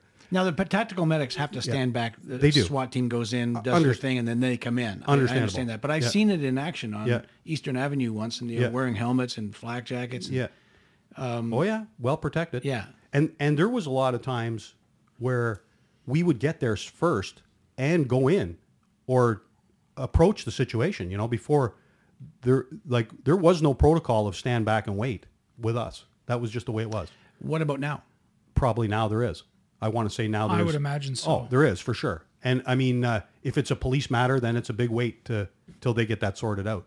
And there are certain ones that you obviously wouldn't go to. Like, you know what I mean? If we pulled up and there was mass casualties or there's shooting going on, we're quite obviously not going to race into that. But a lot of times, What about a fire? Fires were in, 100%. Even if it was a tactical situation with the police? 100%. Yeah, okay. Oh, yeah. I think even now with protocol, if there's fire, that's like in a first aid situation. If you're not breathing, no matter what else is happening, breathing is important. Breathing is first and bleeding is second. And this is because the fire can spread? Well, the fire can spread and it can be, that's not going to happen, right? You got to get the fire out. And that's our job too. We would pressure any decisions. You know, if they're saying no, you're not. We are for sure. Like what? Where? I mean, you're saying Trump or fire trumps everything to some degree. Like, in what do you mean? The guys who showed up would do it. So like it would be right to the ground level. If there was an active shooter. Yep. And wherever that person was held up and it was on fire, you guys are going in no matter what. I'm guaranteeing you would go in. Okay, that's interesting. Yeah, I'm guaranteeing you would. And I'm going to put it into perspective. If I was the operational captain of that situation, there might be officers there might be chiefs saying not to, and that might be fine and dandy. You could still fight it. You'd still find a way to fight it. You know what I mean? It might be through the window. You might not be going, you know what I mean? Sure, right? Sure. Just a new angle. A new angle. You might take a creative approach to it. If there was no other option though, like we'd be going in. Like if it's there's hazardous stuff in the back, and if we don't catch this, we're in trouble. A lot of times exterior firefighting isn't going to cut the, it's not going to happen. Now, see, this brings up another point. Yeah. You hit a building. Yeah. You have no idea what's in there. You don't even know what it looks like inside the doors. You have no idea what the floor plan is, nothing. So now, do you endeavor to discover what's inside a building? Like there could be explosives and there could be... you have to treat everything like there is. That's how we used to do it. Okay. You treat every situation like it's the worst possible scenario, and anything under than that is a bonus. You It's, want. it's You just easier want to come back It's than it is to discover you and can't- keep new shit. Because discovery is such a long process, Sure. and such a time consumption, and you can't carry enough Now- equipment to solve that. All the problems. You can't carry enough stuff to. Sure. Now there is a certain level of respect toward a firefighter from the everyday citizen. I would hope so. Did you I would hope also so. did you feel that you got that kind of respect from even someone perhaps doing wrong? Oh yeah. Oh for sure. Oh yeah, Yeah. I think so. 100%. Like an active shooter situation, I mean that's pretty extreme. But have you ever been in a situation like that where you felt like, oh fuck, and I don't know. Yeah, I don't know. I don't know if that's a good one. It's one thing. A cop is. I assume when a cop gets to something like that, that they sort of feel that they sort of are a threat to somebody. Yeah. But firefighters, no I don't threat. think so. And I felt that for sure lots of times. We're not a threatening. They were so welcome. They were happy to see you, like 100%. If you show up when somebody's shit's going down, they were happy to see you. Nobody barricaded us out or troubled us, Really? Yeah. And I have to I'll step back a little bit because there was a few places like 1011 Lansdowne was a big building at the corner of Dufferin and DuPont, which historically it's well recorded. It's the worst apartment building on the planet. I mean, it's like ghetto beyond ghettos, and the place was crazy. It was nothing but drugs from the bottom to the top. It was constantly on the news. Was there movie studios in the back of it?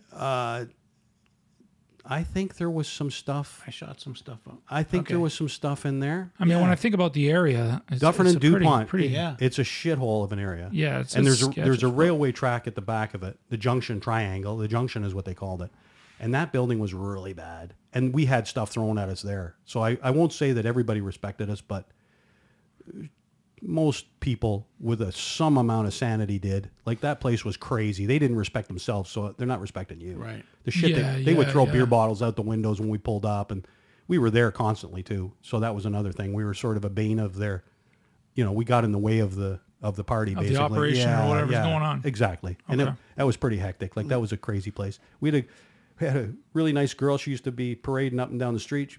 A lot of prostitution and drugs. We picked her up many times off the street for drugs. And she jumped out of a 12-story window and survived the fall. Whoa. When the cops busted the place, they called us and they said, we're doing a bust at 1011, so show up. We pulled in. The cops were already there. They were well into the bust thing.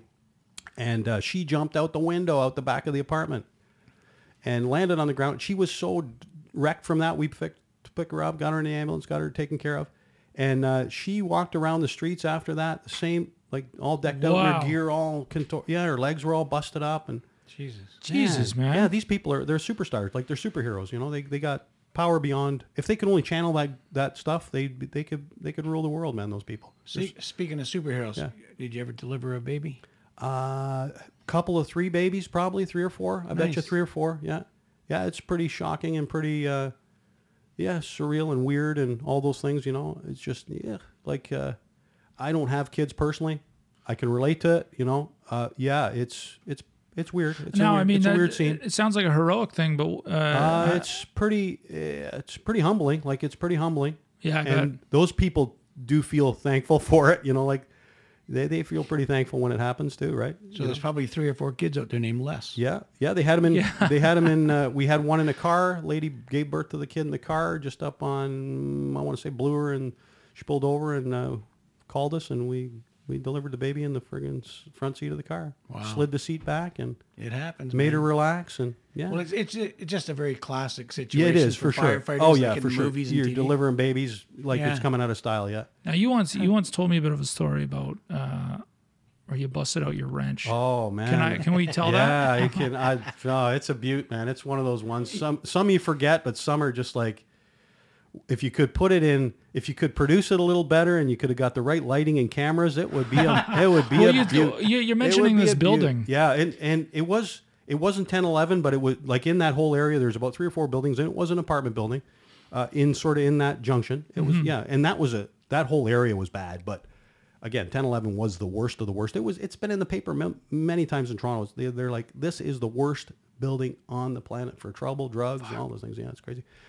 Yeah, we get up to the apartment, the one apartment, and we got it as, I think we got it as, I want to believe it was like a fight or something. It didn't even sound anything. It was like some kind of fight or something was going on, or just yelling and screaming in the hall or something. So we get up there, and it was like the 6th floor or something. We get out at the 6th floor, and there's a guy laying down halfway up the hall, and the halls are big. They're, I want to say 60 feet, let's say. And there's a guy about midway up the hall, and as we get out of the elevator, you can see he's bleeding. Not sure how, from 30 feet away, you're not sure how, but we get up there, and he is bleeding so bad. He takes his hands down from his neck, and he's cut his neck. It's cut through. He's got 2 big slashes or 3 big slashes on his, again, some stuff on his face, 1 great big gash on his neck, or 2 big gashes on his neck. His neck was opened up, like, to the point he's not breathing. He is, like he's gasping for air, and he's got this big cut on his shoulder. So we're sort of dealing with the guy. And the end of the hall, we're down on our hands and knees dealing with the guy, basically trying to push his head back and try to get some kind of oxygen flow, and scrambling for equipment in the bag. We got our O2 bag and stuff. We're scrambling for that and getting some big pads on him and start trying to, sort of contain this bleeding and stuff. And the door at the end of the hallway swings open, and out comes this guy in a sort of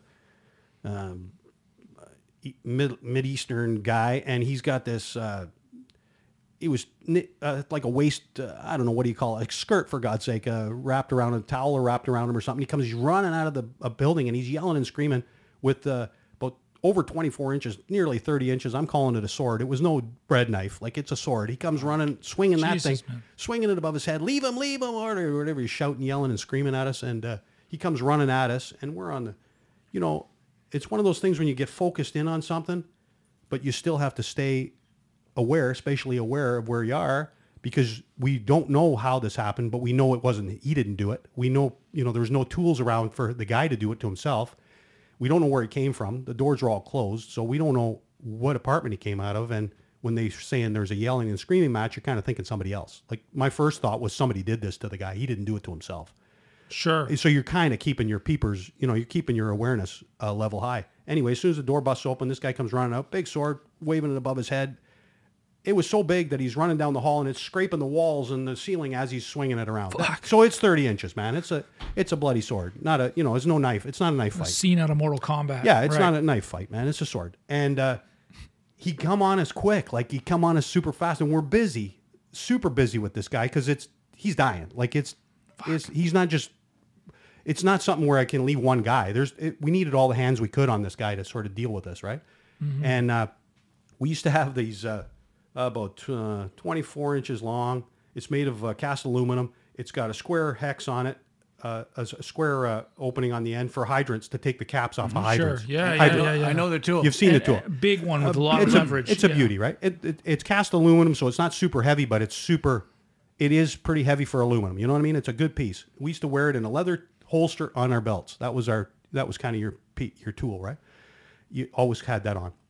The guy comes running down the hallway, and I don't know what possessed me, like, because there was plenty of shit we could have done. I could have got up and I could have got off my knees and did something, but he comes running at us, and like, I look up and I just see the blade going high, and when it goes high, you know what's happening. Like, it's going to come down. Well, it's coming down, man. The hammer's coming, right? Yeah. And I reached into the thing and got it out, and I sort of stood up and swung my hose key at him, and it caught him right on the chin. Like, it couldn't have been better. And it split his chin as it went past him, but it knocked him over, like knocked him back. It was a good one. Like, it was a great swing. And I'm standing up, so it was full on. So, he got a good launch. He got a super good launch. And it's got 24 inches, so it had a nice little pendulum action. Yeah. And it caught him just sweet. It was like when you hit a home run, it just hit that pop, and it was, man, it busted him. It busted him down. He went down on his back, and I was up, but not completely up. I just dived over and grabbed, get rid of the friggin' sword and he lay there. He didn't budge till we were finished. I hope that sword's up on your wall now. Well, it's like souvenir. It's like, Jesus, man, how do you keep all your souvenirs? Or at least that wrench. The wrench is it was significant, man, because it probably saved 2 guys from getting a sword in the neck, man, for sure. It was coming down on us like. That guy was not stopping, man. Did you ever discover whether it was that sword that did the... Well, we don't know. We don't. And again, a lot of times too, there's times when we would follow up, we'd phone the hospital and ask some questions, how the person was, or those kind of things. Sure. But a lot of times you really don't. You really don't want to know, man. I imagine there's ones that are more sensitive than others. And the cops would come by and give us stuff. Like they'd come by and chat too, right? Because like I say, where we were, the cops were kind of regulars at that hall, at that area too. I don't think that's the same case everywhere else, but so we had sort of the crew of cops were the same, and the crew of paramedics we all worked together. So they'd come by and say, "Oh, wow, that this, that, or the other." They'd give us some, sort of into the case of what was going on. Right, it was kind of cool. And and then we'd be sequestered. Of course, if it was something, we'd be sequestered to trial if it was the case. Right, we've been to. I'd done that a few times. We've been to some murder trials and stuff like that. But yeah, just. Like I say, those are daily events. They were daily events, man. That was nothing out of the ordinary. Like, we get back to the hall and talk about it. It was just like everybody say their piece. You go, yeah, we clocked the guy and knocked. Oh, yeah, okay, right. It's fascinating because unless you're a friend of a firefighter and you get to chat with them over a beer or whatever you're doing, you're not going to hear. Or you're married to them. Yeah. You have no idea that this actually happens on a daily basis. Oh, for sure. 100%. Yeah. And you know what, too? A lot of times, it's not sort of something like I don't really. It's only because we're in this setting I would sort of be blabbing about it. Sure. I'm not that guy. Like I don't start every conversation with, "Hey, how you doing? Oh, by the way, this guy got freaking, a sword in the head." Like I'd rather not do that. You know what I mean? Like if it comes up and you need to, I'll say to somebody, hopefully for betterment. Like that's kind of, and that's my whole sort of stigma with this today too. Like if you can help somebody, like I'm not saying these things for no reason. If you can help somebody, you should. You should 100%. So if there's any kind of takeaway from the stupid stories and the gore of it all, like help people. Don't run away. And if you can't help somebody, if you haven't got the capacity to hold the bleeding neck or help the person in some way, shape, or form, go get help and come back. Like don't just go get help and then leave. Go get help and then come back to that person. And it's important because a lot of times the only help they're going to get is you or somebody. And they might not be the best helper, but at least they can go get help. And I've said that to everybody. Talk to them and say, you know what? If you saw somebody, what would you do? Theoretically. And they would be like, "Oh, I can't stand blood or whatever. I wouldn't be able to do it." Okay, good. Don't look. Hide away at the blood, cover the blood and go run and get help. Get somebody who can. Sure. And that's hugely important. But there's got to be something that takes over too. I mean, the I think adrenaline so. takes over. I think so. I've been in scenarios too where I've seen a motorcycle crash where somebody ran a stop sign and a couple sitting on this bike literally outside the Harley store. Oh. Yeah, and somebody hit the car, or the car went through the stop sign. It was two people in their 90s are in this car, and a couple hits this car on the side. They go flying over it. By the time I look up, there's 2 people in the air. Wow. And they came crashing down. And the lady's legs all busted up, and she was busted up pretty good. Some of her clothes were even ripped off, and things like that. And I mean, I've never been or considered myself as somebody who would, but you I'm did not like against blood or no. It's not like but there's a thing, and then all of a sudden something takes over. You just go over there, you do whatever you can to assess the situation. Well, call who you need to call. I agree with you to a fault, but you know what? You're the same guy that would open the door for the lady this morning at the store, at the coffee shop. Like you held the door while the lady and her kid came in. You didn't go out first. You could have. And people do. They barge out the store and they don't. So there's you've got a certain propensity for it. Like and you can see people that don't. I mean, I've been to places where they'll walk in and they don't even, maybe it's a spatial awareness thing. I'm not so sure that it's because they're so important or they're selfish. I think it's maybe they're not really aware of the surroundings. They don't know there's somebody behind them but man, that's usually important. Like help people along the way, man. It's when I say help, I don't necessarily say you gotta stop the guy's arteries from bleeding. You can hold the bag for somebody or take let the person get their grocery bag first or, get the better tomato or whatever. Like, Christ, man, like, let's man. Let's get on with this thing, man. That's something that seems right? to be leaving big time, man. Chivalry it's a dying art, man. Like, it's a dying art, and I don't think you can be taught it. Like, it's serious, man. Serious business. I imagine that in your I don't whether it be at your station or at another firefighters are coming in and going. Oh yeah, for sure. That whether they feel it was for them or not, or you felt it was for them. Oh yeah, they don't fit in. Maybe they don't fit in quite right with the group. They want to challenge your techniques or thoughts or something, and they want to challenge that. That's all fine and dandy, And there's book smart guys too. There's guys that are very technically astute when it comes to firefighting practices and stuff, but practically, that's a whole different ballgame. Practical firefighting, holding a hose and running into a fire. Practical firefighting is a huge difference from what the books tell you and what underwriters' laboratories have tested and make sure under scientific settings. Okay, if you put the water there, then the steam puts this out and that. Yeah, well, that's all good and dandy, but the steam rises and the people upstairs are going to get killed. So there's certain things, the parameters are so much more confusing, right? That was fascinating. Yeah, I never thought about that. Yeah. That I'm not a firefighter, never trained. Yeah. So the fire's here. Yeah. Yeah. Water and fire makes steam. Yeah. Instantly vaporizes. So you hit the fire with the water. Mm-hmm. And you have to know where that steam's going to go. Yeah. Because if it goes into the apartment upstairs, those people are going to be scalded. Yeah. Roasted. Yeah, for sure. Fascinating. Yeah. Jesus, man. The angles. Yeah. Oh, that's it. There's a lot of stuff going on. I've never thought about it. There's a lot of stuff going on. And you can move the fire when you don't want to. There's tons of that. Like, structural firefighting is they have it as a science. I mean, that's a studied science, structural firefighting. Interior firefighting is a science, man. It's been studied by the smartest minds ever.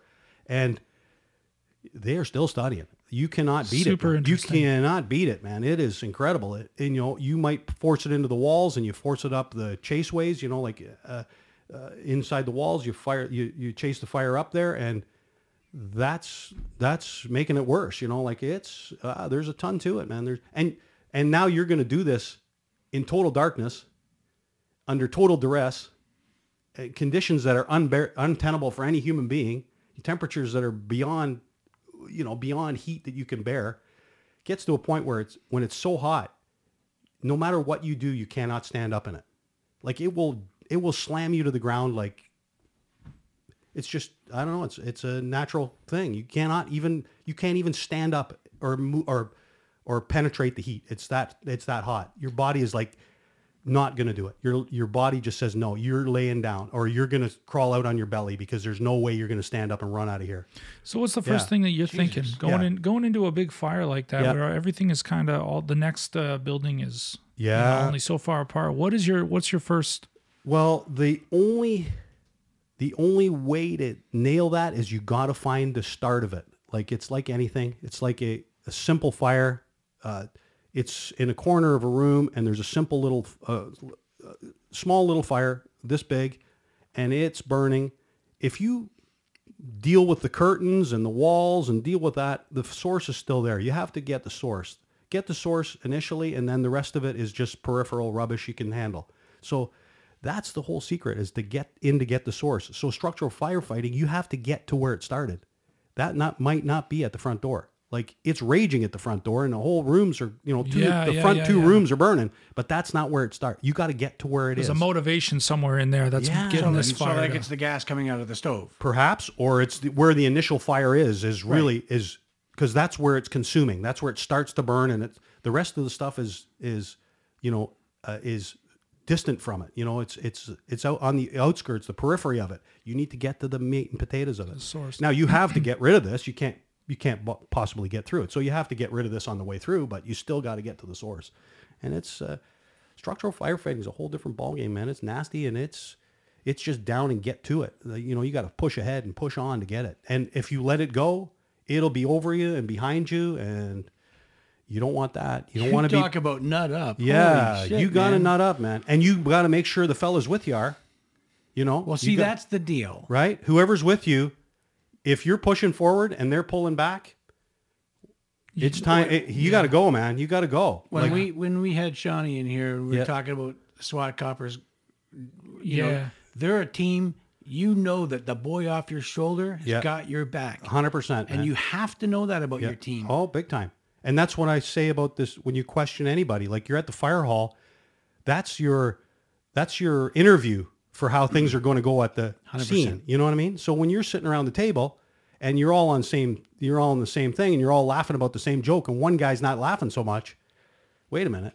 And every time he chirps in about something, it's like, well, that's a little off topic or a little off this, or he don't like green beans. We all love green beans. Wait a minute. Like there's some, I don't know, my friend. I think you should go over to the other truck, I think you should go to the truck where the guys like the corn better than the green beans because we're green bean guys here, Totally. So that's a big, huge part of it, man. Yeah, there's a whole lot of people listening right now and they don't not going to get that metaphor, but I get it. Right? And they don't Like I fucking hate green beans. Well, yeah, but there's people that say to it, like they say, well, how come that shouldn't be the way? The city, like you can't say that the guy can't be at your hall.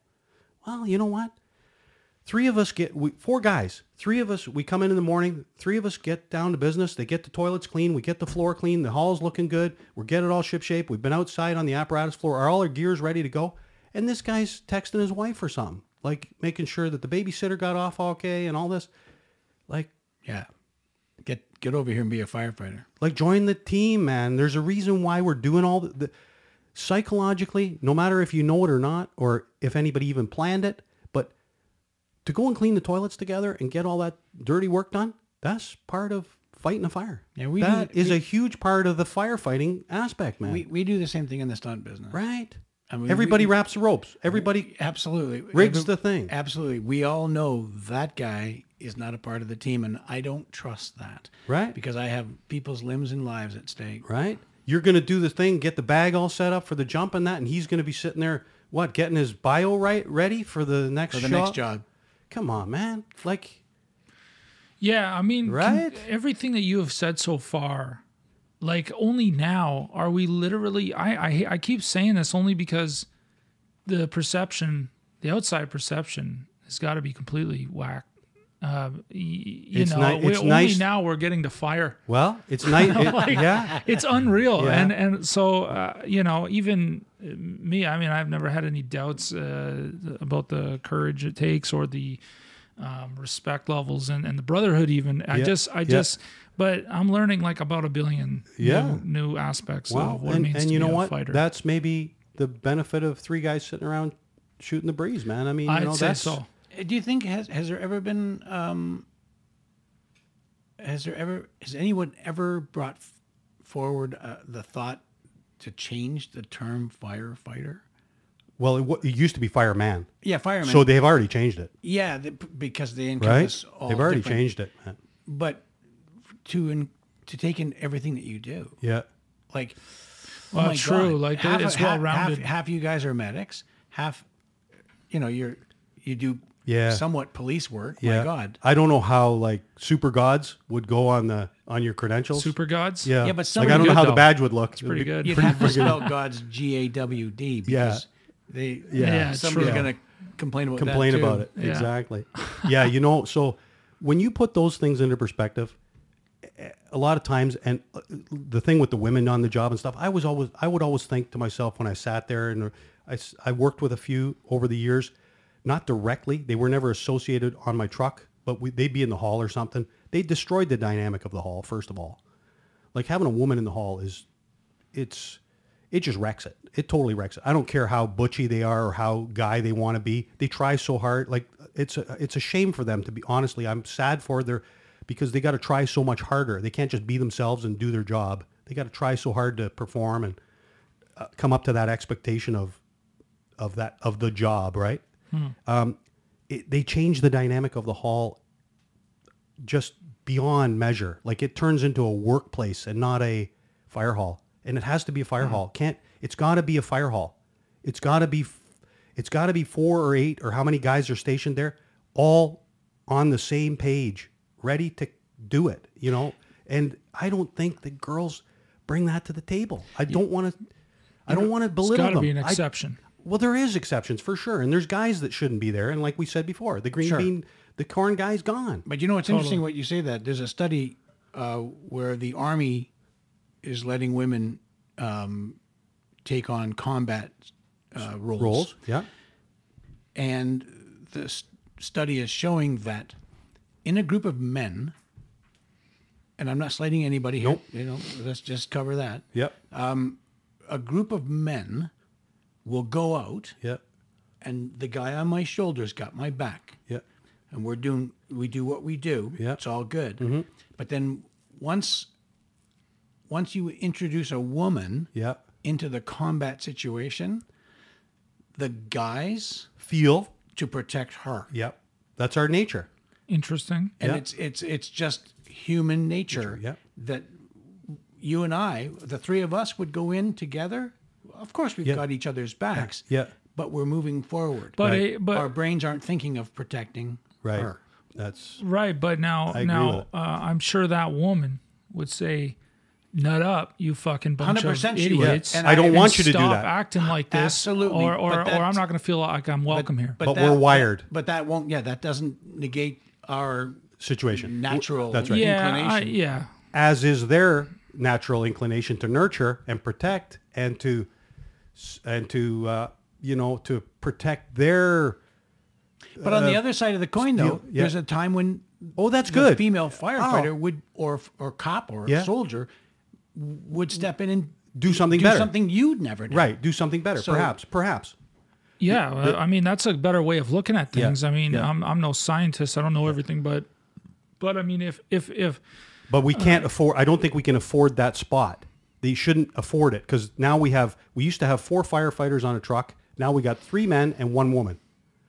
We're affording that position of her doing her thing best that she can do. Occasionally, that is compromising what we were talking that's about correct. before. yeah, totally. If she's the 5th player, great, okay, because they do bring something to the table, right? And I mean, I've sat around a fire hall once in a while thinking, you know what? It'd be really nice to just break out the crochet and do a little crochet right now. How cool would that be? You know, we could do a little crochet with her, and we could just sort of settle our shit down, chill out a little, and really come up with a nice toque or something. So glad you're the one that said that. Right? So I'm just saying there are those options, man. Yeah, and no. we should welcome it, not fight it. Of not course. fight it. And there are the professions that men suck. Absolutely. Well, yeah. Hugely. And they shouldn't be doing it either. They not shouldn't really, but yeah. They shouldn't be doing it. And again, I don't think they shouldn't do it. I just think we should visit how we integrate them into the thing. You know what I mean? Yeah, I mean everybody's unique and has their own Right. way of doing things. It's just Right. it's just that somebody. I mean, And is there places that people shouldn't be? Is there? Of course. yeah. Is there? Oh my but God. again, like we're talking about, especially now, there's a certain perception that people have about a firefighter, and I'm sure that there are women or small guys or people who don't have the knack just to deal with what you've been talking about, who have watched movies or read books or even trained perhaps for it. whatever it might be. That are They not may good. just have.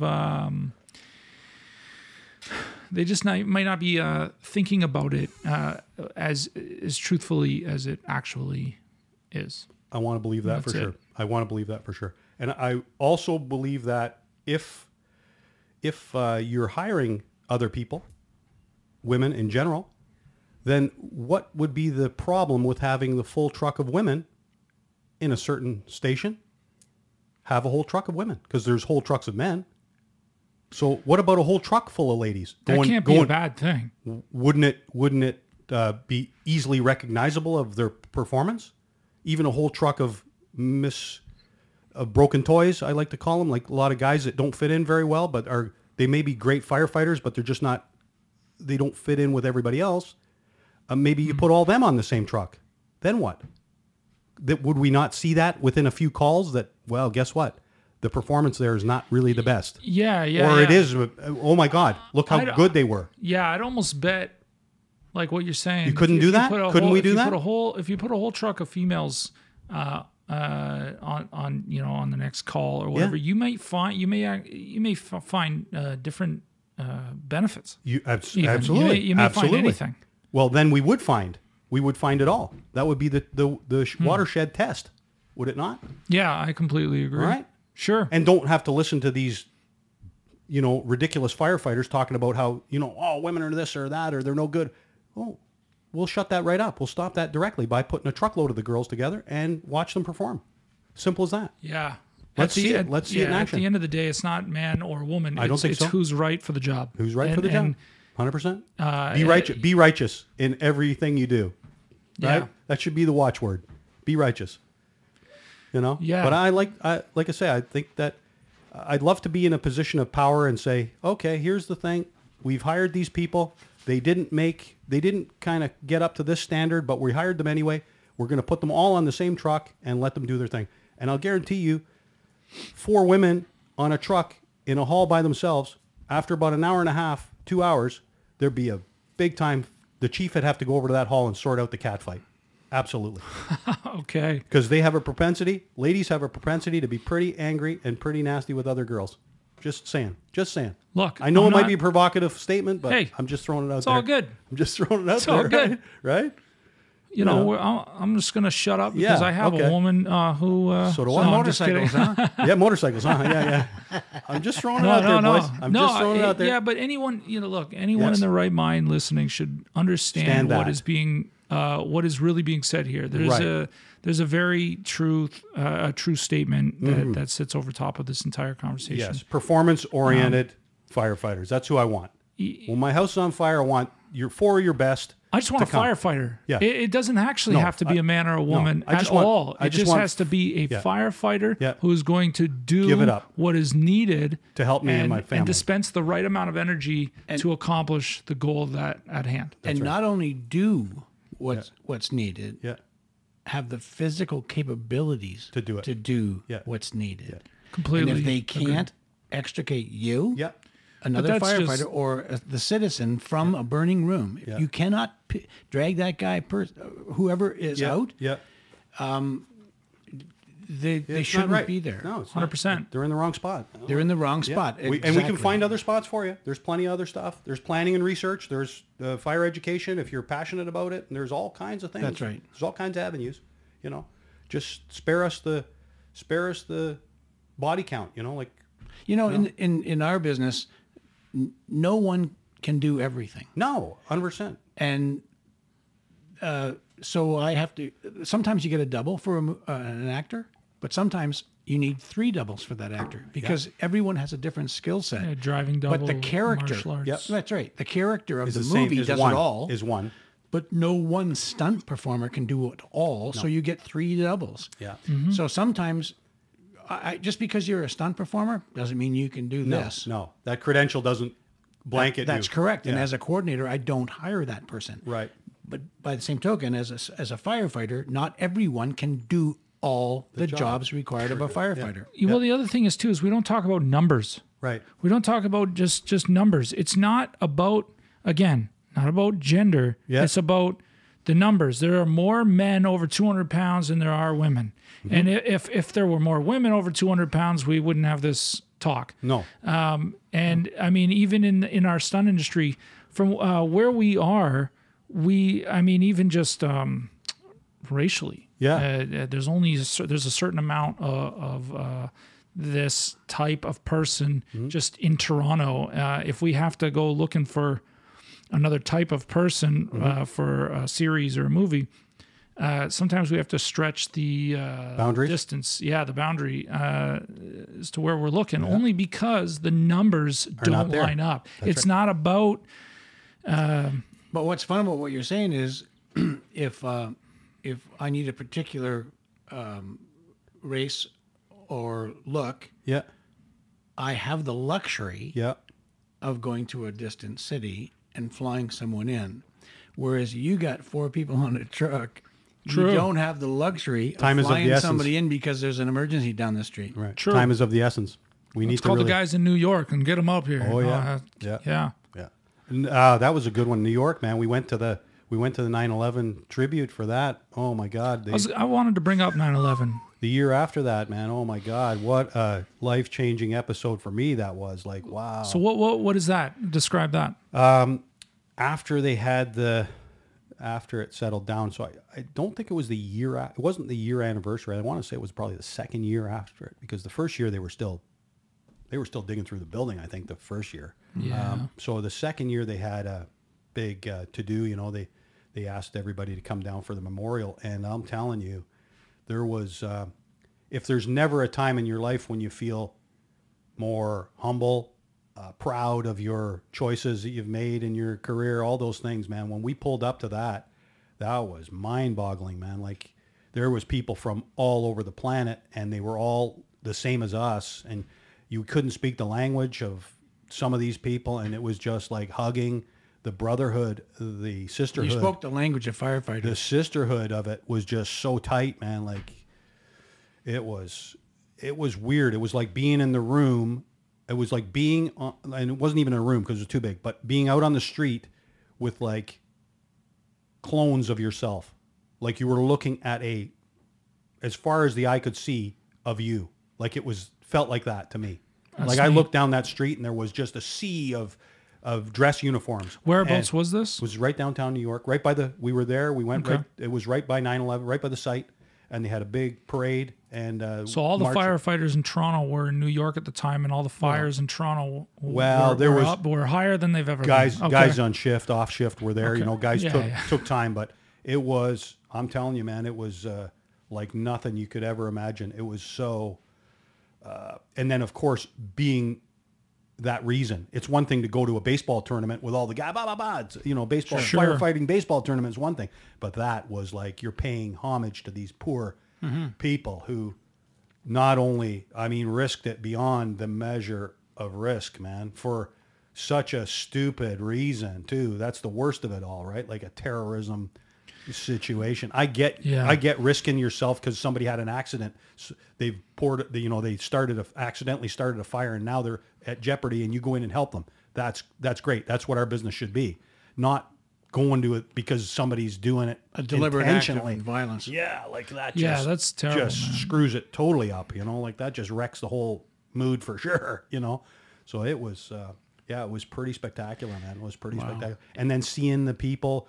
We went to the fire halls just in that area, and all the families were there, and how strong and how just crazy strong these people were, to have lived through that and put up with the loss, and they're still there hugging us and welcoming us there. And, well, it's probably a similar strength to the guy that's in half. Yeah. It's the same kind of strength. You've been through it all.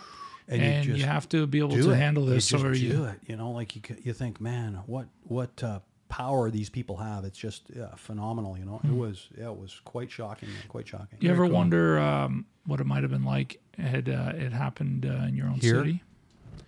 I want to say it would be probably absolutely exactly what happened in New York, man. It just catches you by the balls, man, and you got to you got to do what you got to do. You got to send your people to do it, right? Now, this is a really good question. What you mentioned, is the Toronto or any fire equipped for it? Yeah. I don't know. I was saying to another guest that I work with a lot of bomb squad coppers. Yep. On the SWAT team. Yep. And it's always really disconcerting when you ask them, "Are you busy?" And they go, "Oh yeah." Yeah. So, because we don't see that every day either, right? We, as normal citizens, we don't experience that, yeah. And you don't know what's coming in. Mm-hmm. So, we have the CN Tower, which would be a really, really, really good target if somebody wanted a lot of attention. I think so. So it's like is the capable? Toronto? No, are they prepared for a massive terrorist action similar to? Because we were told about a story how they put down a terrorist action. Yeah. From inside our country. Yeah. in the city of Toronto. Yeah. It was a concerted effort by a number of agencies, and they squashed it. They stopped it. Yeah. But had they not, it's maybe good that they did, because I don't know if any of the services are like. How could you New be York prepared? for it? Not a chance. But I guarantee New York has now trained their people. Oh yeah, and we did too. Okay. Like after 9/11, it was game You on. upped the shit out of the game. They upped their game big time, man, and we took lessons from it. We do now, we always did with the fire department. If there was big incidents that happened, like bizarre fires or situations that happened through the world, for goodness sake, for like all over the world, they would trade the information. Like they would be fast to trade it. You know what I mean? Interesting. And that's cool. That was by the union and by certain organizations in the fire department, not necessarily the city of Toronto authorized, but you know what I mean? It was departments like, groups of people in the fire department, training division and stuff like that would pass that on and bring it to light, like say, like, this is what happened and let's change some techniques. We were constantly training. Like, that's another thing that people, I think, don't really realize. We're constantly training. Like our days at the fire hall are are, if not training in the hall, they're training at the training centers. Like we're training. They don't let the city of Toronto don't want you sitting on the couch either. They want you fresh. So it's in their better interest to train. The union's responsible to train. The city of Toronto is responsible to have trained firefighters. We have to make the grade. Like we have to make the standard, So, it's definitely a situation. And we would discuss many times training episodes would change and say, you know what, this is a technique we've done in the past. Let's change this. They'd introduce new programs all the time. So again, with interior firefighting, structural firefighting, they'd say, you know what, we come up with a new theory. We've looked at it from all angles, and New York's adopting this theory, and San Francisco is adopting. The big fire departments would adopt these new theories, and they say, well, how about guys try it? Try these new techniques and see if you like them, and see if it works for you guys in your situation, right? And change them, tweak them if they have to, because every situation is different. So sure, you guys, San Francisco is not dealing with cold temperatures and stuff. So you sort it out with your ways. Do what you got to do around your place. And are there cities that are suffering because of training? Yeah, lacking training. That's another thing. And I will bring up Sean again. He's in kind of a similar world. Yeah. He talked about how Toronto was one of the top 3 SWAT forces, police forces. Is there a similar thing in fire? And are there cities that are suffering because? Well, I'll tell you what happened with Toronto. Toronto City proper, and I was hired there, and I'm obviously biased about it, but a great historical fire department. They had lots of fires, lots of people. It's the biggest, Toronto, the city of Toronto was there long before Scarborough and North York and all the boroughs. Sure. So Toronto was all the wisdom. They were the wisdom, and right or wrong, but they had the experience. And with firefighting, experience is key. The more you do it, the better you get. And I'm just going to Mm-hmm. throw that out there. You can get lazy and complacent and all those things too, but the more you do, the more you see, the more information you have to be better. Whether you do it or not. So I'll put that down on a blanket statement. Scarborough, North York, all those departments, they were newer departments, so they came in newer times. They were established by newer people. The paramilitary structure wasn't quite the same, because Toronto was older. It started after the First World War, so they had everybody who was there was ex-soldiers, and then it just grew from there. And our big hiring practice, like our big hiring take-ons, were obviously after the war, So all those key times where they were getting great people back from the, forces that had already a military background. Scarborough and them, not so much. Scarborough were hiring, where Scarborough was like in the 70s and that when they started, in the early 60s, and when they started, it was more like, garbage men. They were looking for garbage men, gardening guys to do the city, works, and then firemen. Oh yeah, we need firemen too.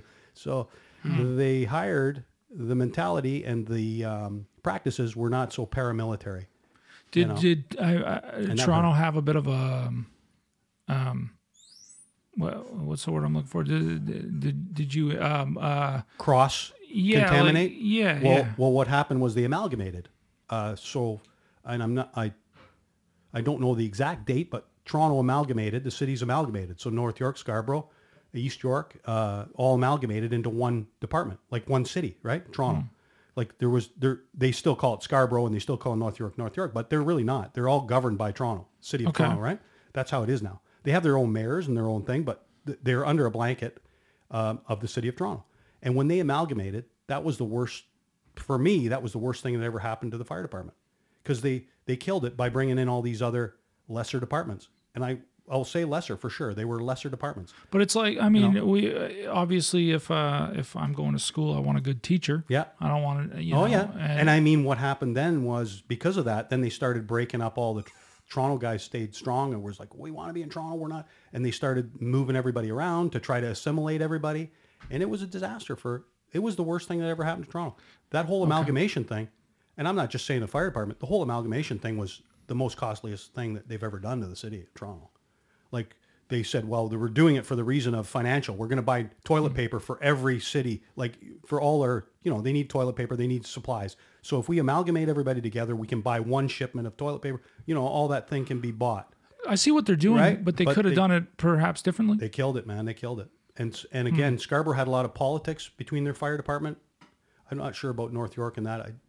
I didn't really, but Scarborough for sure. Like Scarborough were militant against the city of Scarborough in their fire department.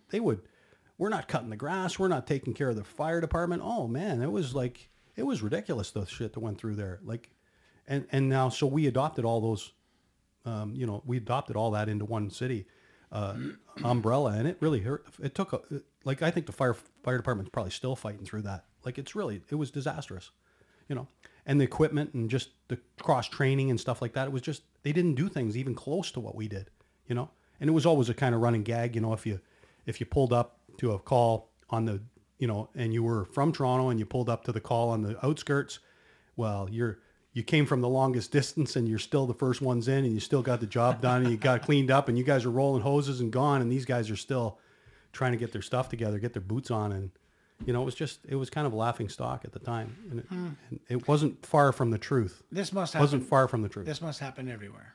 It surely does, of course. And I'm sure that if you talk to guys in New York, they say the guys in Schenectady or the guys down there, they're rubbish. Those guys are garbage.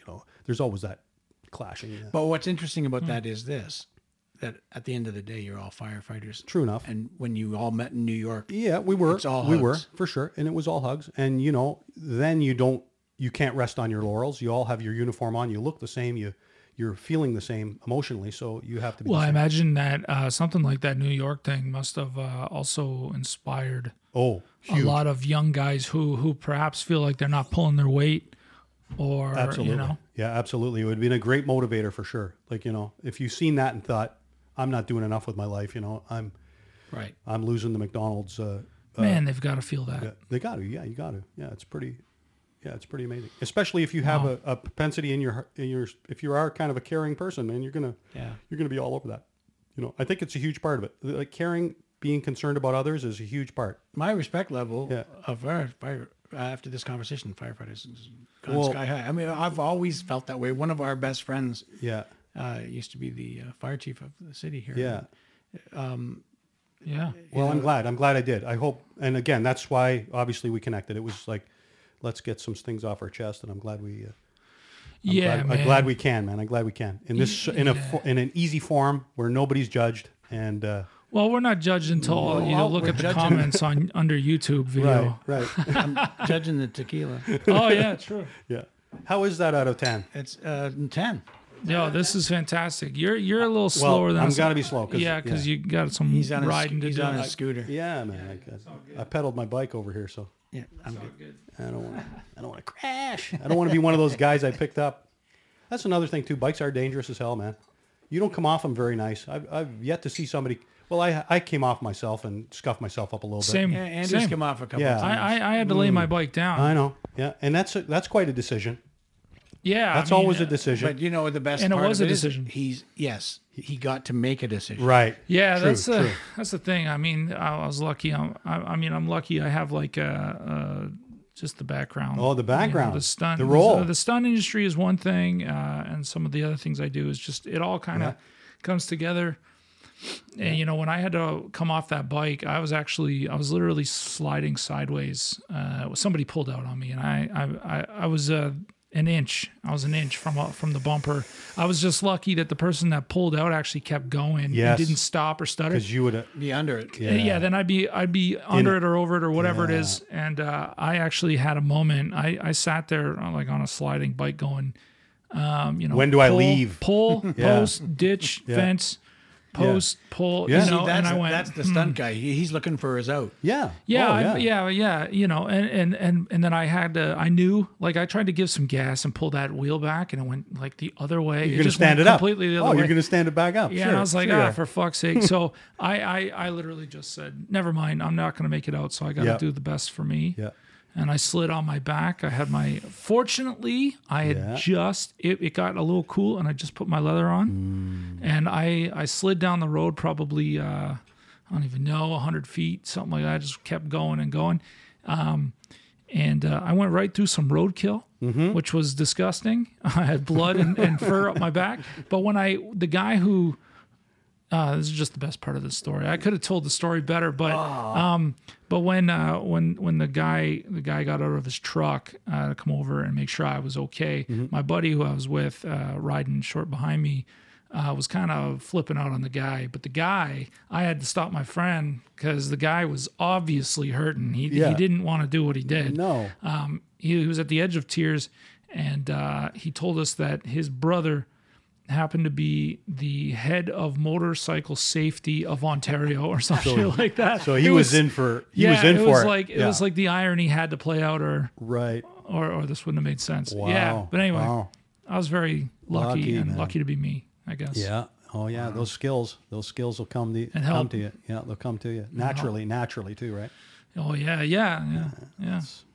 No, it's good. Crazy man, crazy. Do you want to say anything inspirational to maybe some new firefighters or somebody who's trying to get in the game that just maybe doesn't have their whole thing mapped out? Yeah. Well, there is a lot of credentials you need now. I understand that. There's a huge amount of credentials you need prior to being hired. And I think it's across the board. Again, I'm speaking for Toronto and departments that I know around Toronto. You need a ton of credentials now. And what they're doing is the cities are now passing off the responsibility of the pre-screening and predisposing the firefighters by getting credentials from colleges. And they're leaving the onus on those places to train you somewhat, right? So it's all the background training that you need and a testing you need before you can be a firefighter. Used to be the city did it. All the cities, when I say cities, I mean all the cities and municipalities, they would do their own aspect of hiring. So you would apply, they would put you through the rigors, and then they would select you. Now it's more, you bring your credentials in already pre-applied. You know, you're tested and certified that you can do these things. And they take those and then they work on that. They'll train you, of course, some more for your local situation, but you have those generic and standard training or credentials. So people actually go to college and firefighting 101 before they apply. Particular. And you have all the cities will say we need a certified DZ license. So you have to come up and do that yourself. We want first aid training and certain levels of first aid training. All these done. We want you to have certain goals met with firefighting training. So there's fire sciences, there's fire attack, and all the different scenarios of firefighting. They would be trained for and tested on, and already have credentials. It's hard to get and it's expensive. I think that can run into thousands and thousands of dollars. So most of the people that are going to want to be firemen now have to kick up. So not only do you have to sort of want that as a career choice, but you have to sort of financially kick up. Much like anybody, if you want to be.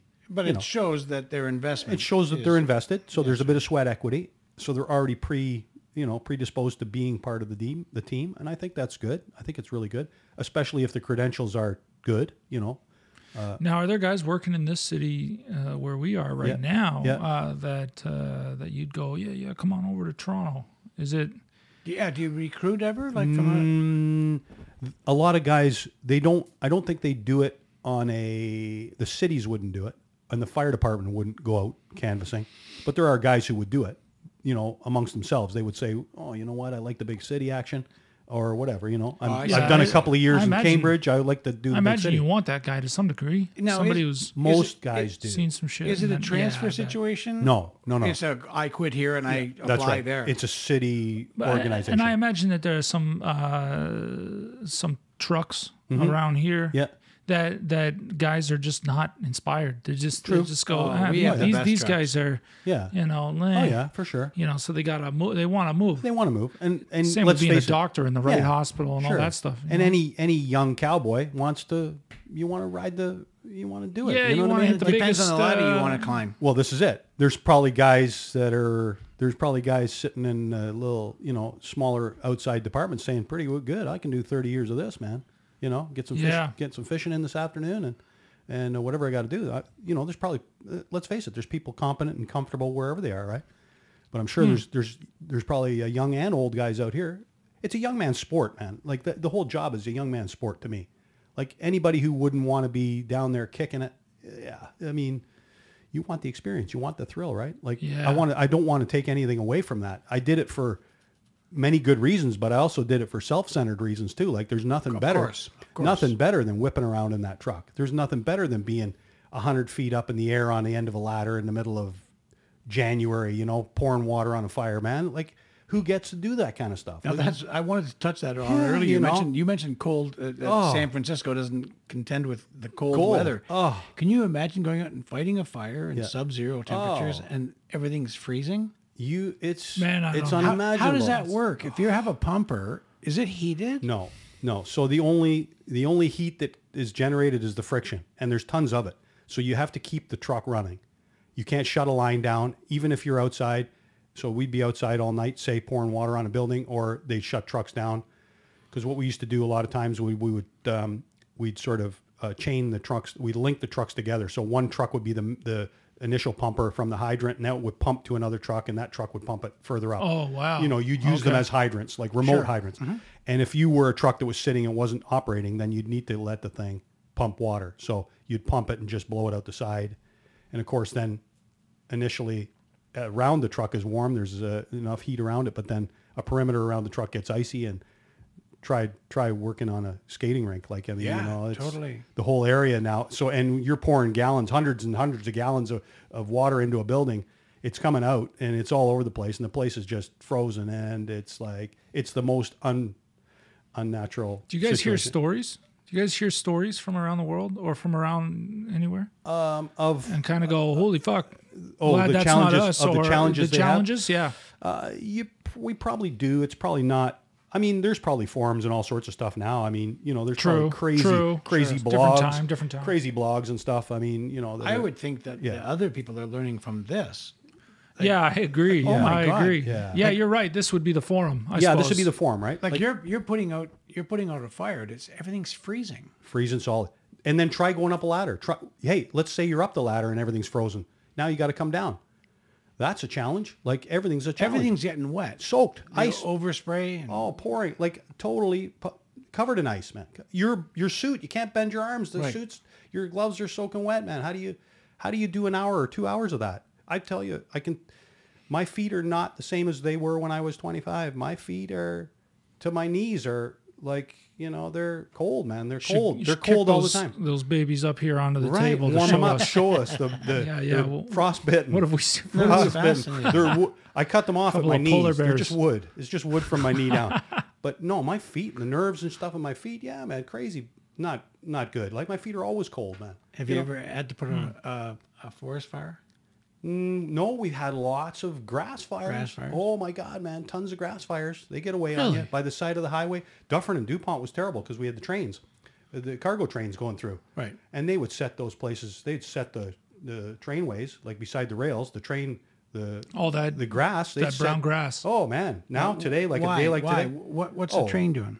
Putting the brakes on or whatever, and the axle, and all the sparks and the they'd be phoning. Oh man, the field's on fire. You better get out here.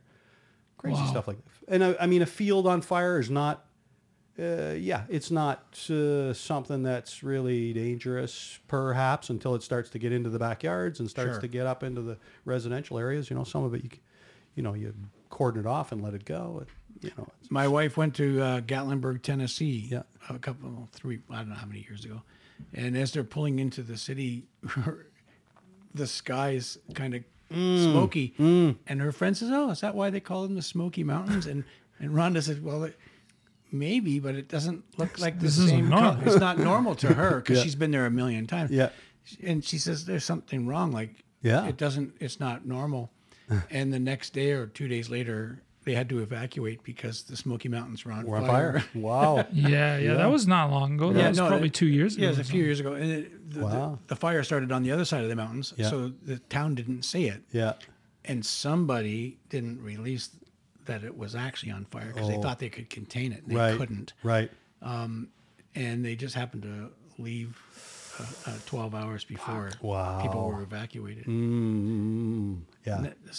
The forest fire is, crazy technology on its own. Like, I hear trees explode. They do. If you've ever really seen, like, and that's another thing. Most people, little bonfire or something, they haven't seen really much in the way of fire. It is a formidable force. Like, people have no concept of really what it can do, man. It's incredible. I saw the movie Backdraft. And you know what? I'd like to take all the movies and sort of wrap them up in a big bag and throw them away because it's probably hurt the firefighting. Oh man, there's a picture of me on fire right behind you. There you go. Yeah, he's been on fire how many times? 179. So you can well imagine what that'd be like without gear.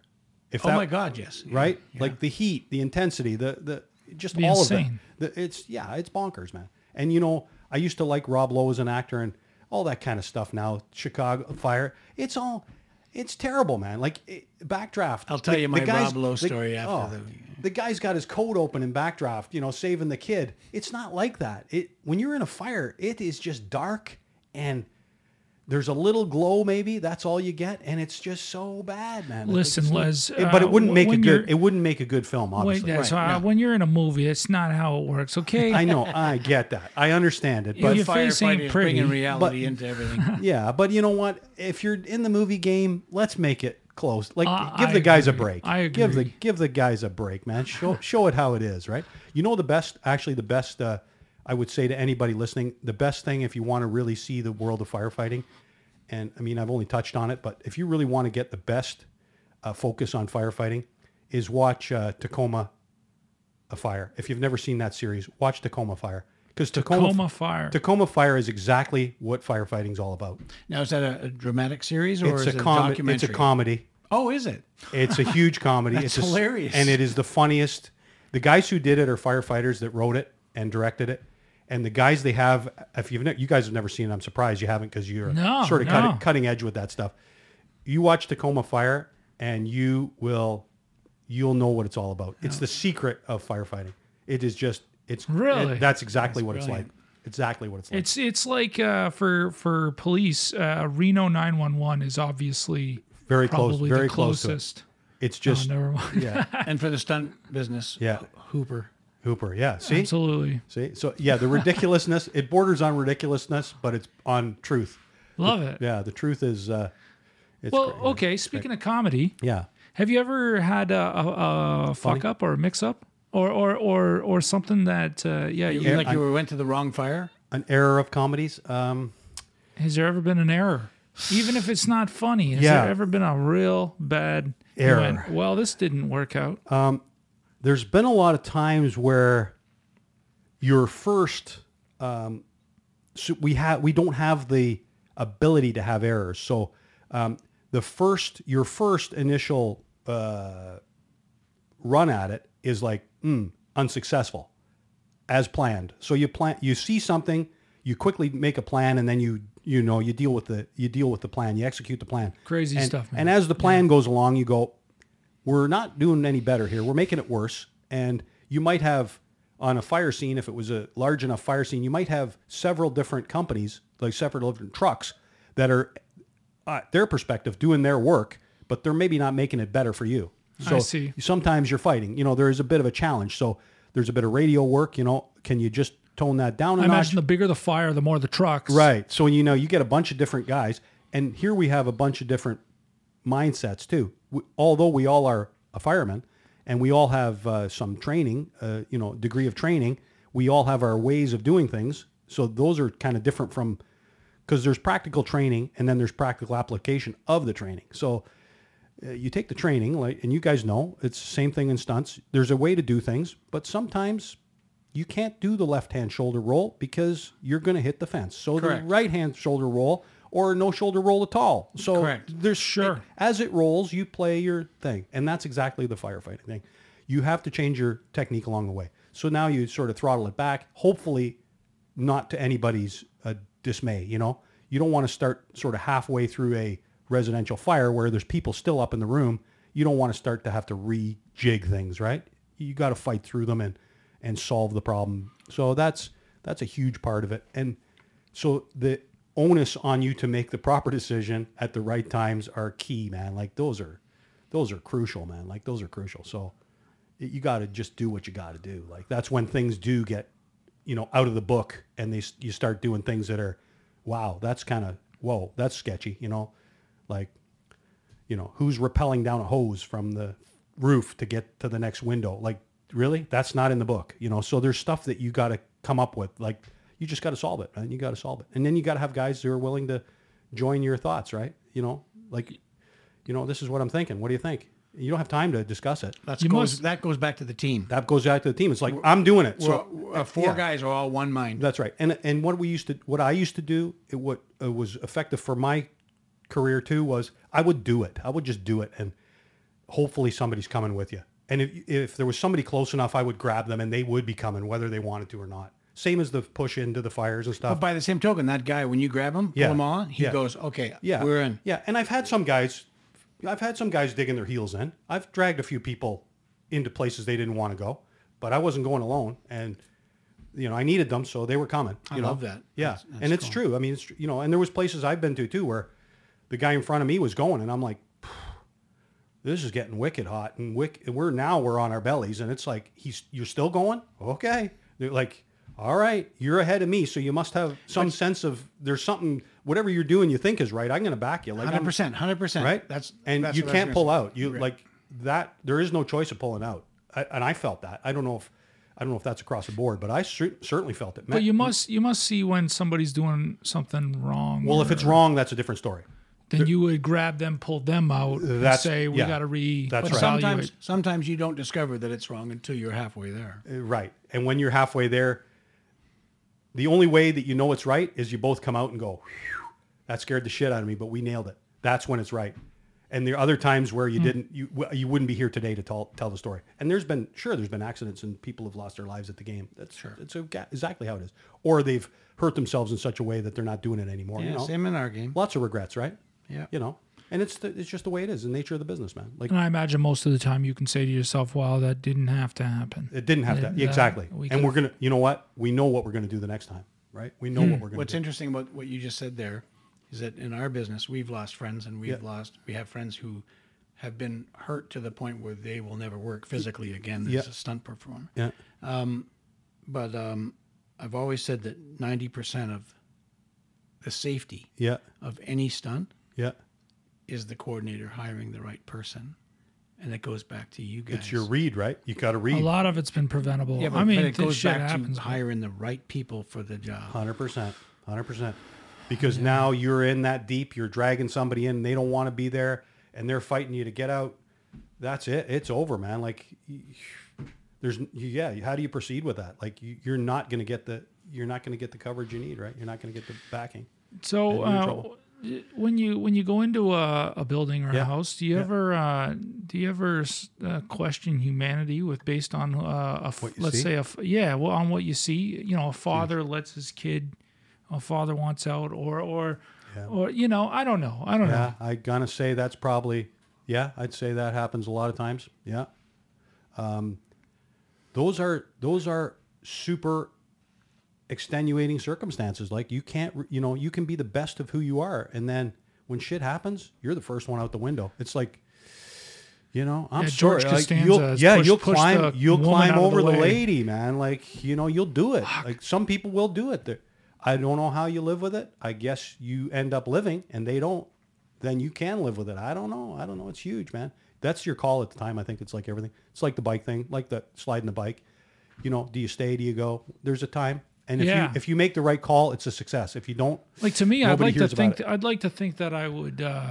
I'd help? be the man about it, and and help. Yeah. You know, Yeah. I think that I would, but you gotta wonder if well, then you're putting your life, you're paying you're putting your money down. You're saying I don't care. The the kids are getting out of the building, and I'm good. Yeah. If I get out, I get, and if I don't, I don't. Yeah. Right. I think you already know. Yeah. You think I you think do. so, too. I think you do. I think you do. And I think so too. Yeah. You know. Yeah. And again, maybe when that's happening, maybe it would change you. Because I know I've been in places where I thought, you think, oh yeah, I'm good, and you go, wow, man, this is horrifying. Like, this is getting to a point where it's really getting to the end here, right? Like, I'm not proceeding any further. Wow, regardless of the cost. I'm not proceeding any further. I think it's maybe happened to me on 2 occasions, and I sucked it up and just keep going. But, you think about it. I don't think. I think that's just a good choice. Yeah, I think you're right. It's not. It's not a. I don't have the balls. I can't nut up for this one. Yeah. It's not that. No. It's just making a good educated choice, right? You've seen it before. You've been around that, and you go, man, another 5 degrees or 10 degrees. It's the hottest I've ever had. Like, I remember that one. That was super hot. This is super hotter. So you go, wow, man. Like, how much can you take? But it goes back to that accident that you had. Yeah. You say, well, the older fellow is hanging out of his car. Yeah. Well, you can see. Yes. I can't do anything for him. Yeah. So at that juncture, when you can't go any further because of the heat and the fire, you're going, I can't do anything. Right. Yeah, I can't. But also, it does the city no good for the future if you're if gone. you did. That's correct. That's true. Oh yeah, no, yeah. Sure. There's no win, and then there's that whole. How do you keep all the rest of it in behind you? Your family, your friends, your world, your stuff. My motorbikes. Who's gonna get my bikes? Like all that shit. Well, like I'm available. Yeah, like who's? You know what I mean? Like what about all that? Yeah. That's got to be a heavy burden to. You're taking that burden in with you too, right? Like, big time, man. Well, you got to think about your own people, right? Like, you got a personal life. Yeah. You're only a human, right? True, but you know what? The problem is you've been given the cape. So when you get the cape, man. No, I'm with you. I'm with you. Wow. Yeah. It's only kryptonite that can stop you. So short of kryptonite, you're going. They must be doing something with technology that gets you guys out of there. Stuff is getting better for sure. Yeah. And our lifespans are longer. They're the breathing apparatus is getting better. Of course, all that stuff gets better and better every day. Yeah. They've got the stuff now with the heat sensors in it, and oh man, we got great equipment. I can only imagine. Oh yeah, there's heat sensors and stuff. Kind of weird. And when it starts squealing, you're not going to last much longer. Your gear's going to give up, so you better get going, right? But at some point, they're not going to need guys like you who are like, fuck it. At some point, it's gonna be okay to have whatever robots. Just normal guy, whatever, because his uniform is gonna protect him anyway. Yeah. Or, you know what? Maybe be nicer to do sprinkler systems in every facility. Right. Handle the location, not the firemen. Not the people, man. Yeah. I'd be great if they said, you know what? We're dropping our fire department down to instead of 3,000 people, 1,500 people. But we're mandating that everybody's sprinklers are replaced. There's a sprinkler in every room of your house. It's mandatorily done, whatever the case may be. You know what I mean? We'll never see a fire again. It'll be detected. That ruined my Xbox, though, and all the saved games. Yeah, see, that gets I don't wet. know. They can wrap that stuff though. They can wrap it, poly wrap it, and it'll be good. It'll be protected. Okay. They can do it. Okay. They have the technology. You got me now. They can unfire it. Yep. Okay. I'd consider this sprinkler thing. Yeah. No, I mean, there's lots of ways. There's lots of things you can do, right? Anyway, and maybe smarten people up too. That might be a good thing, right? Common sense. They could reintroduce that back into our gene pool. Oh, buddy, that'd be good, buddy. That'd be super good. if you watch the news, it's not happening. It's not happening. No, it's not. It's getting worse. But they could. Maybe put it in the water or something. but it's fascinating. I wish. Maybe. Well, I for one am incredibly impressed how funny this podcast was. Yeah, it was funny. No, really, this was a bit of a heavy. It was heavy, but listen, you Informative, you can't laugh at the truth, man. The truth is the truth. So the firefighting business is a heavy business. It's a heavy business. Not to say we don't have a laugh. Tacoma 911 if you want some laughter. Hell yeah. I will watch it. Yeah, but it's pretty serious shit. I like to get my point across, man. You don't want to. I don't want to make too much light of it. Yeah. Oh, hey, Les. Yeah. Sign the table, man. Oh, nice. Just don't sign it over Kim's there, right there. He's the guy. He's number one. No, he's number two. He's actually number two. Oh, Kim. Yeah. We got to get the other.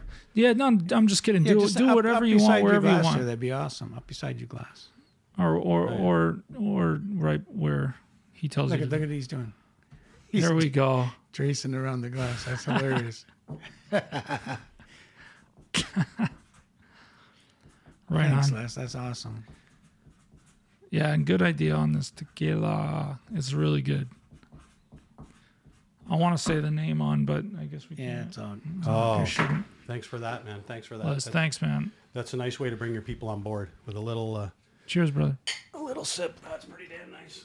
Cheers, Thank you. Les. Thank you. Cheers, man. Thanks for coming, Les. The pleasure was mine. Man. Appreciate it. Les Bryce. Incredible story. Thank you. I really appreciate you being out here. Yeah, I want to come back.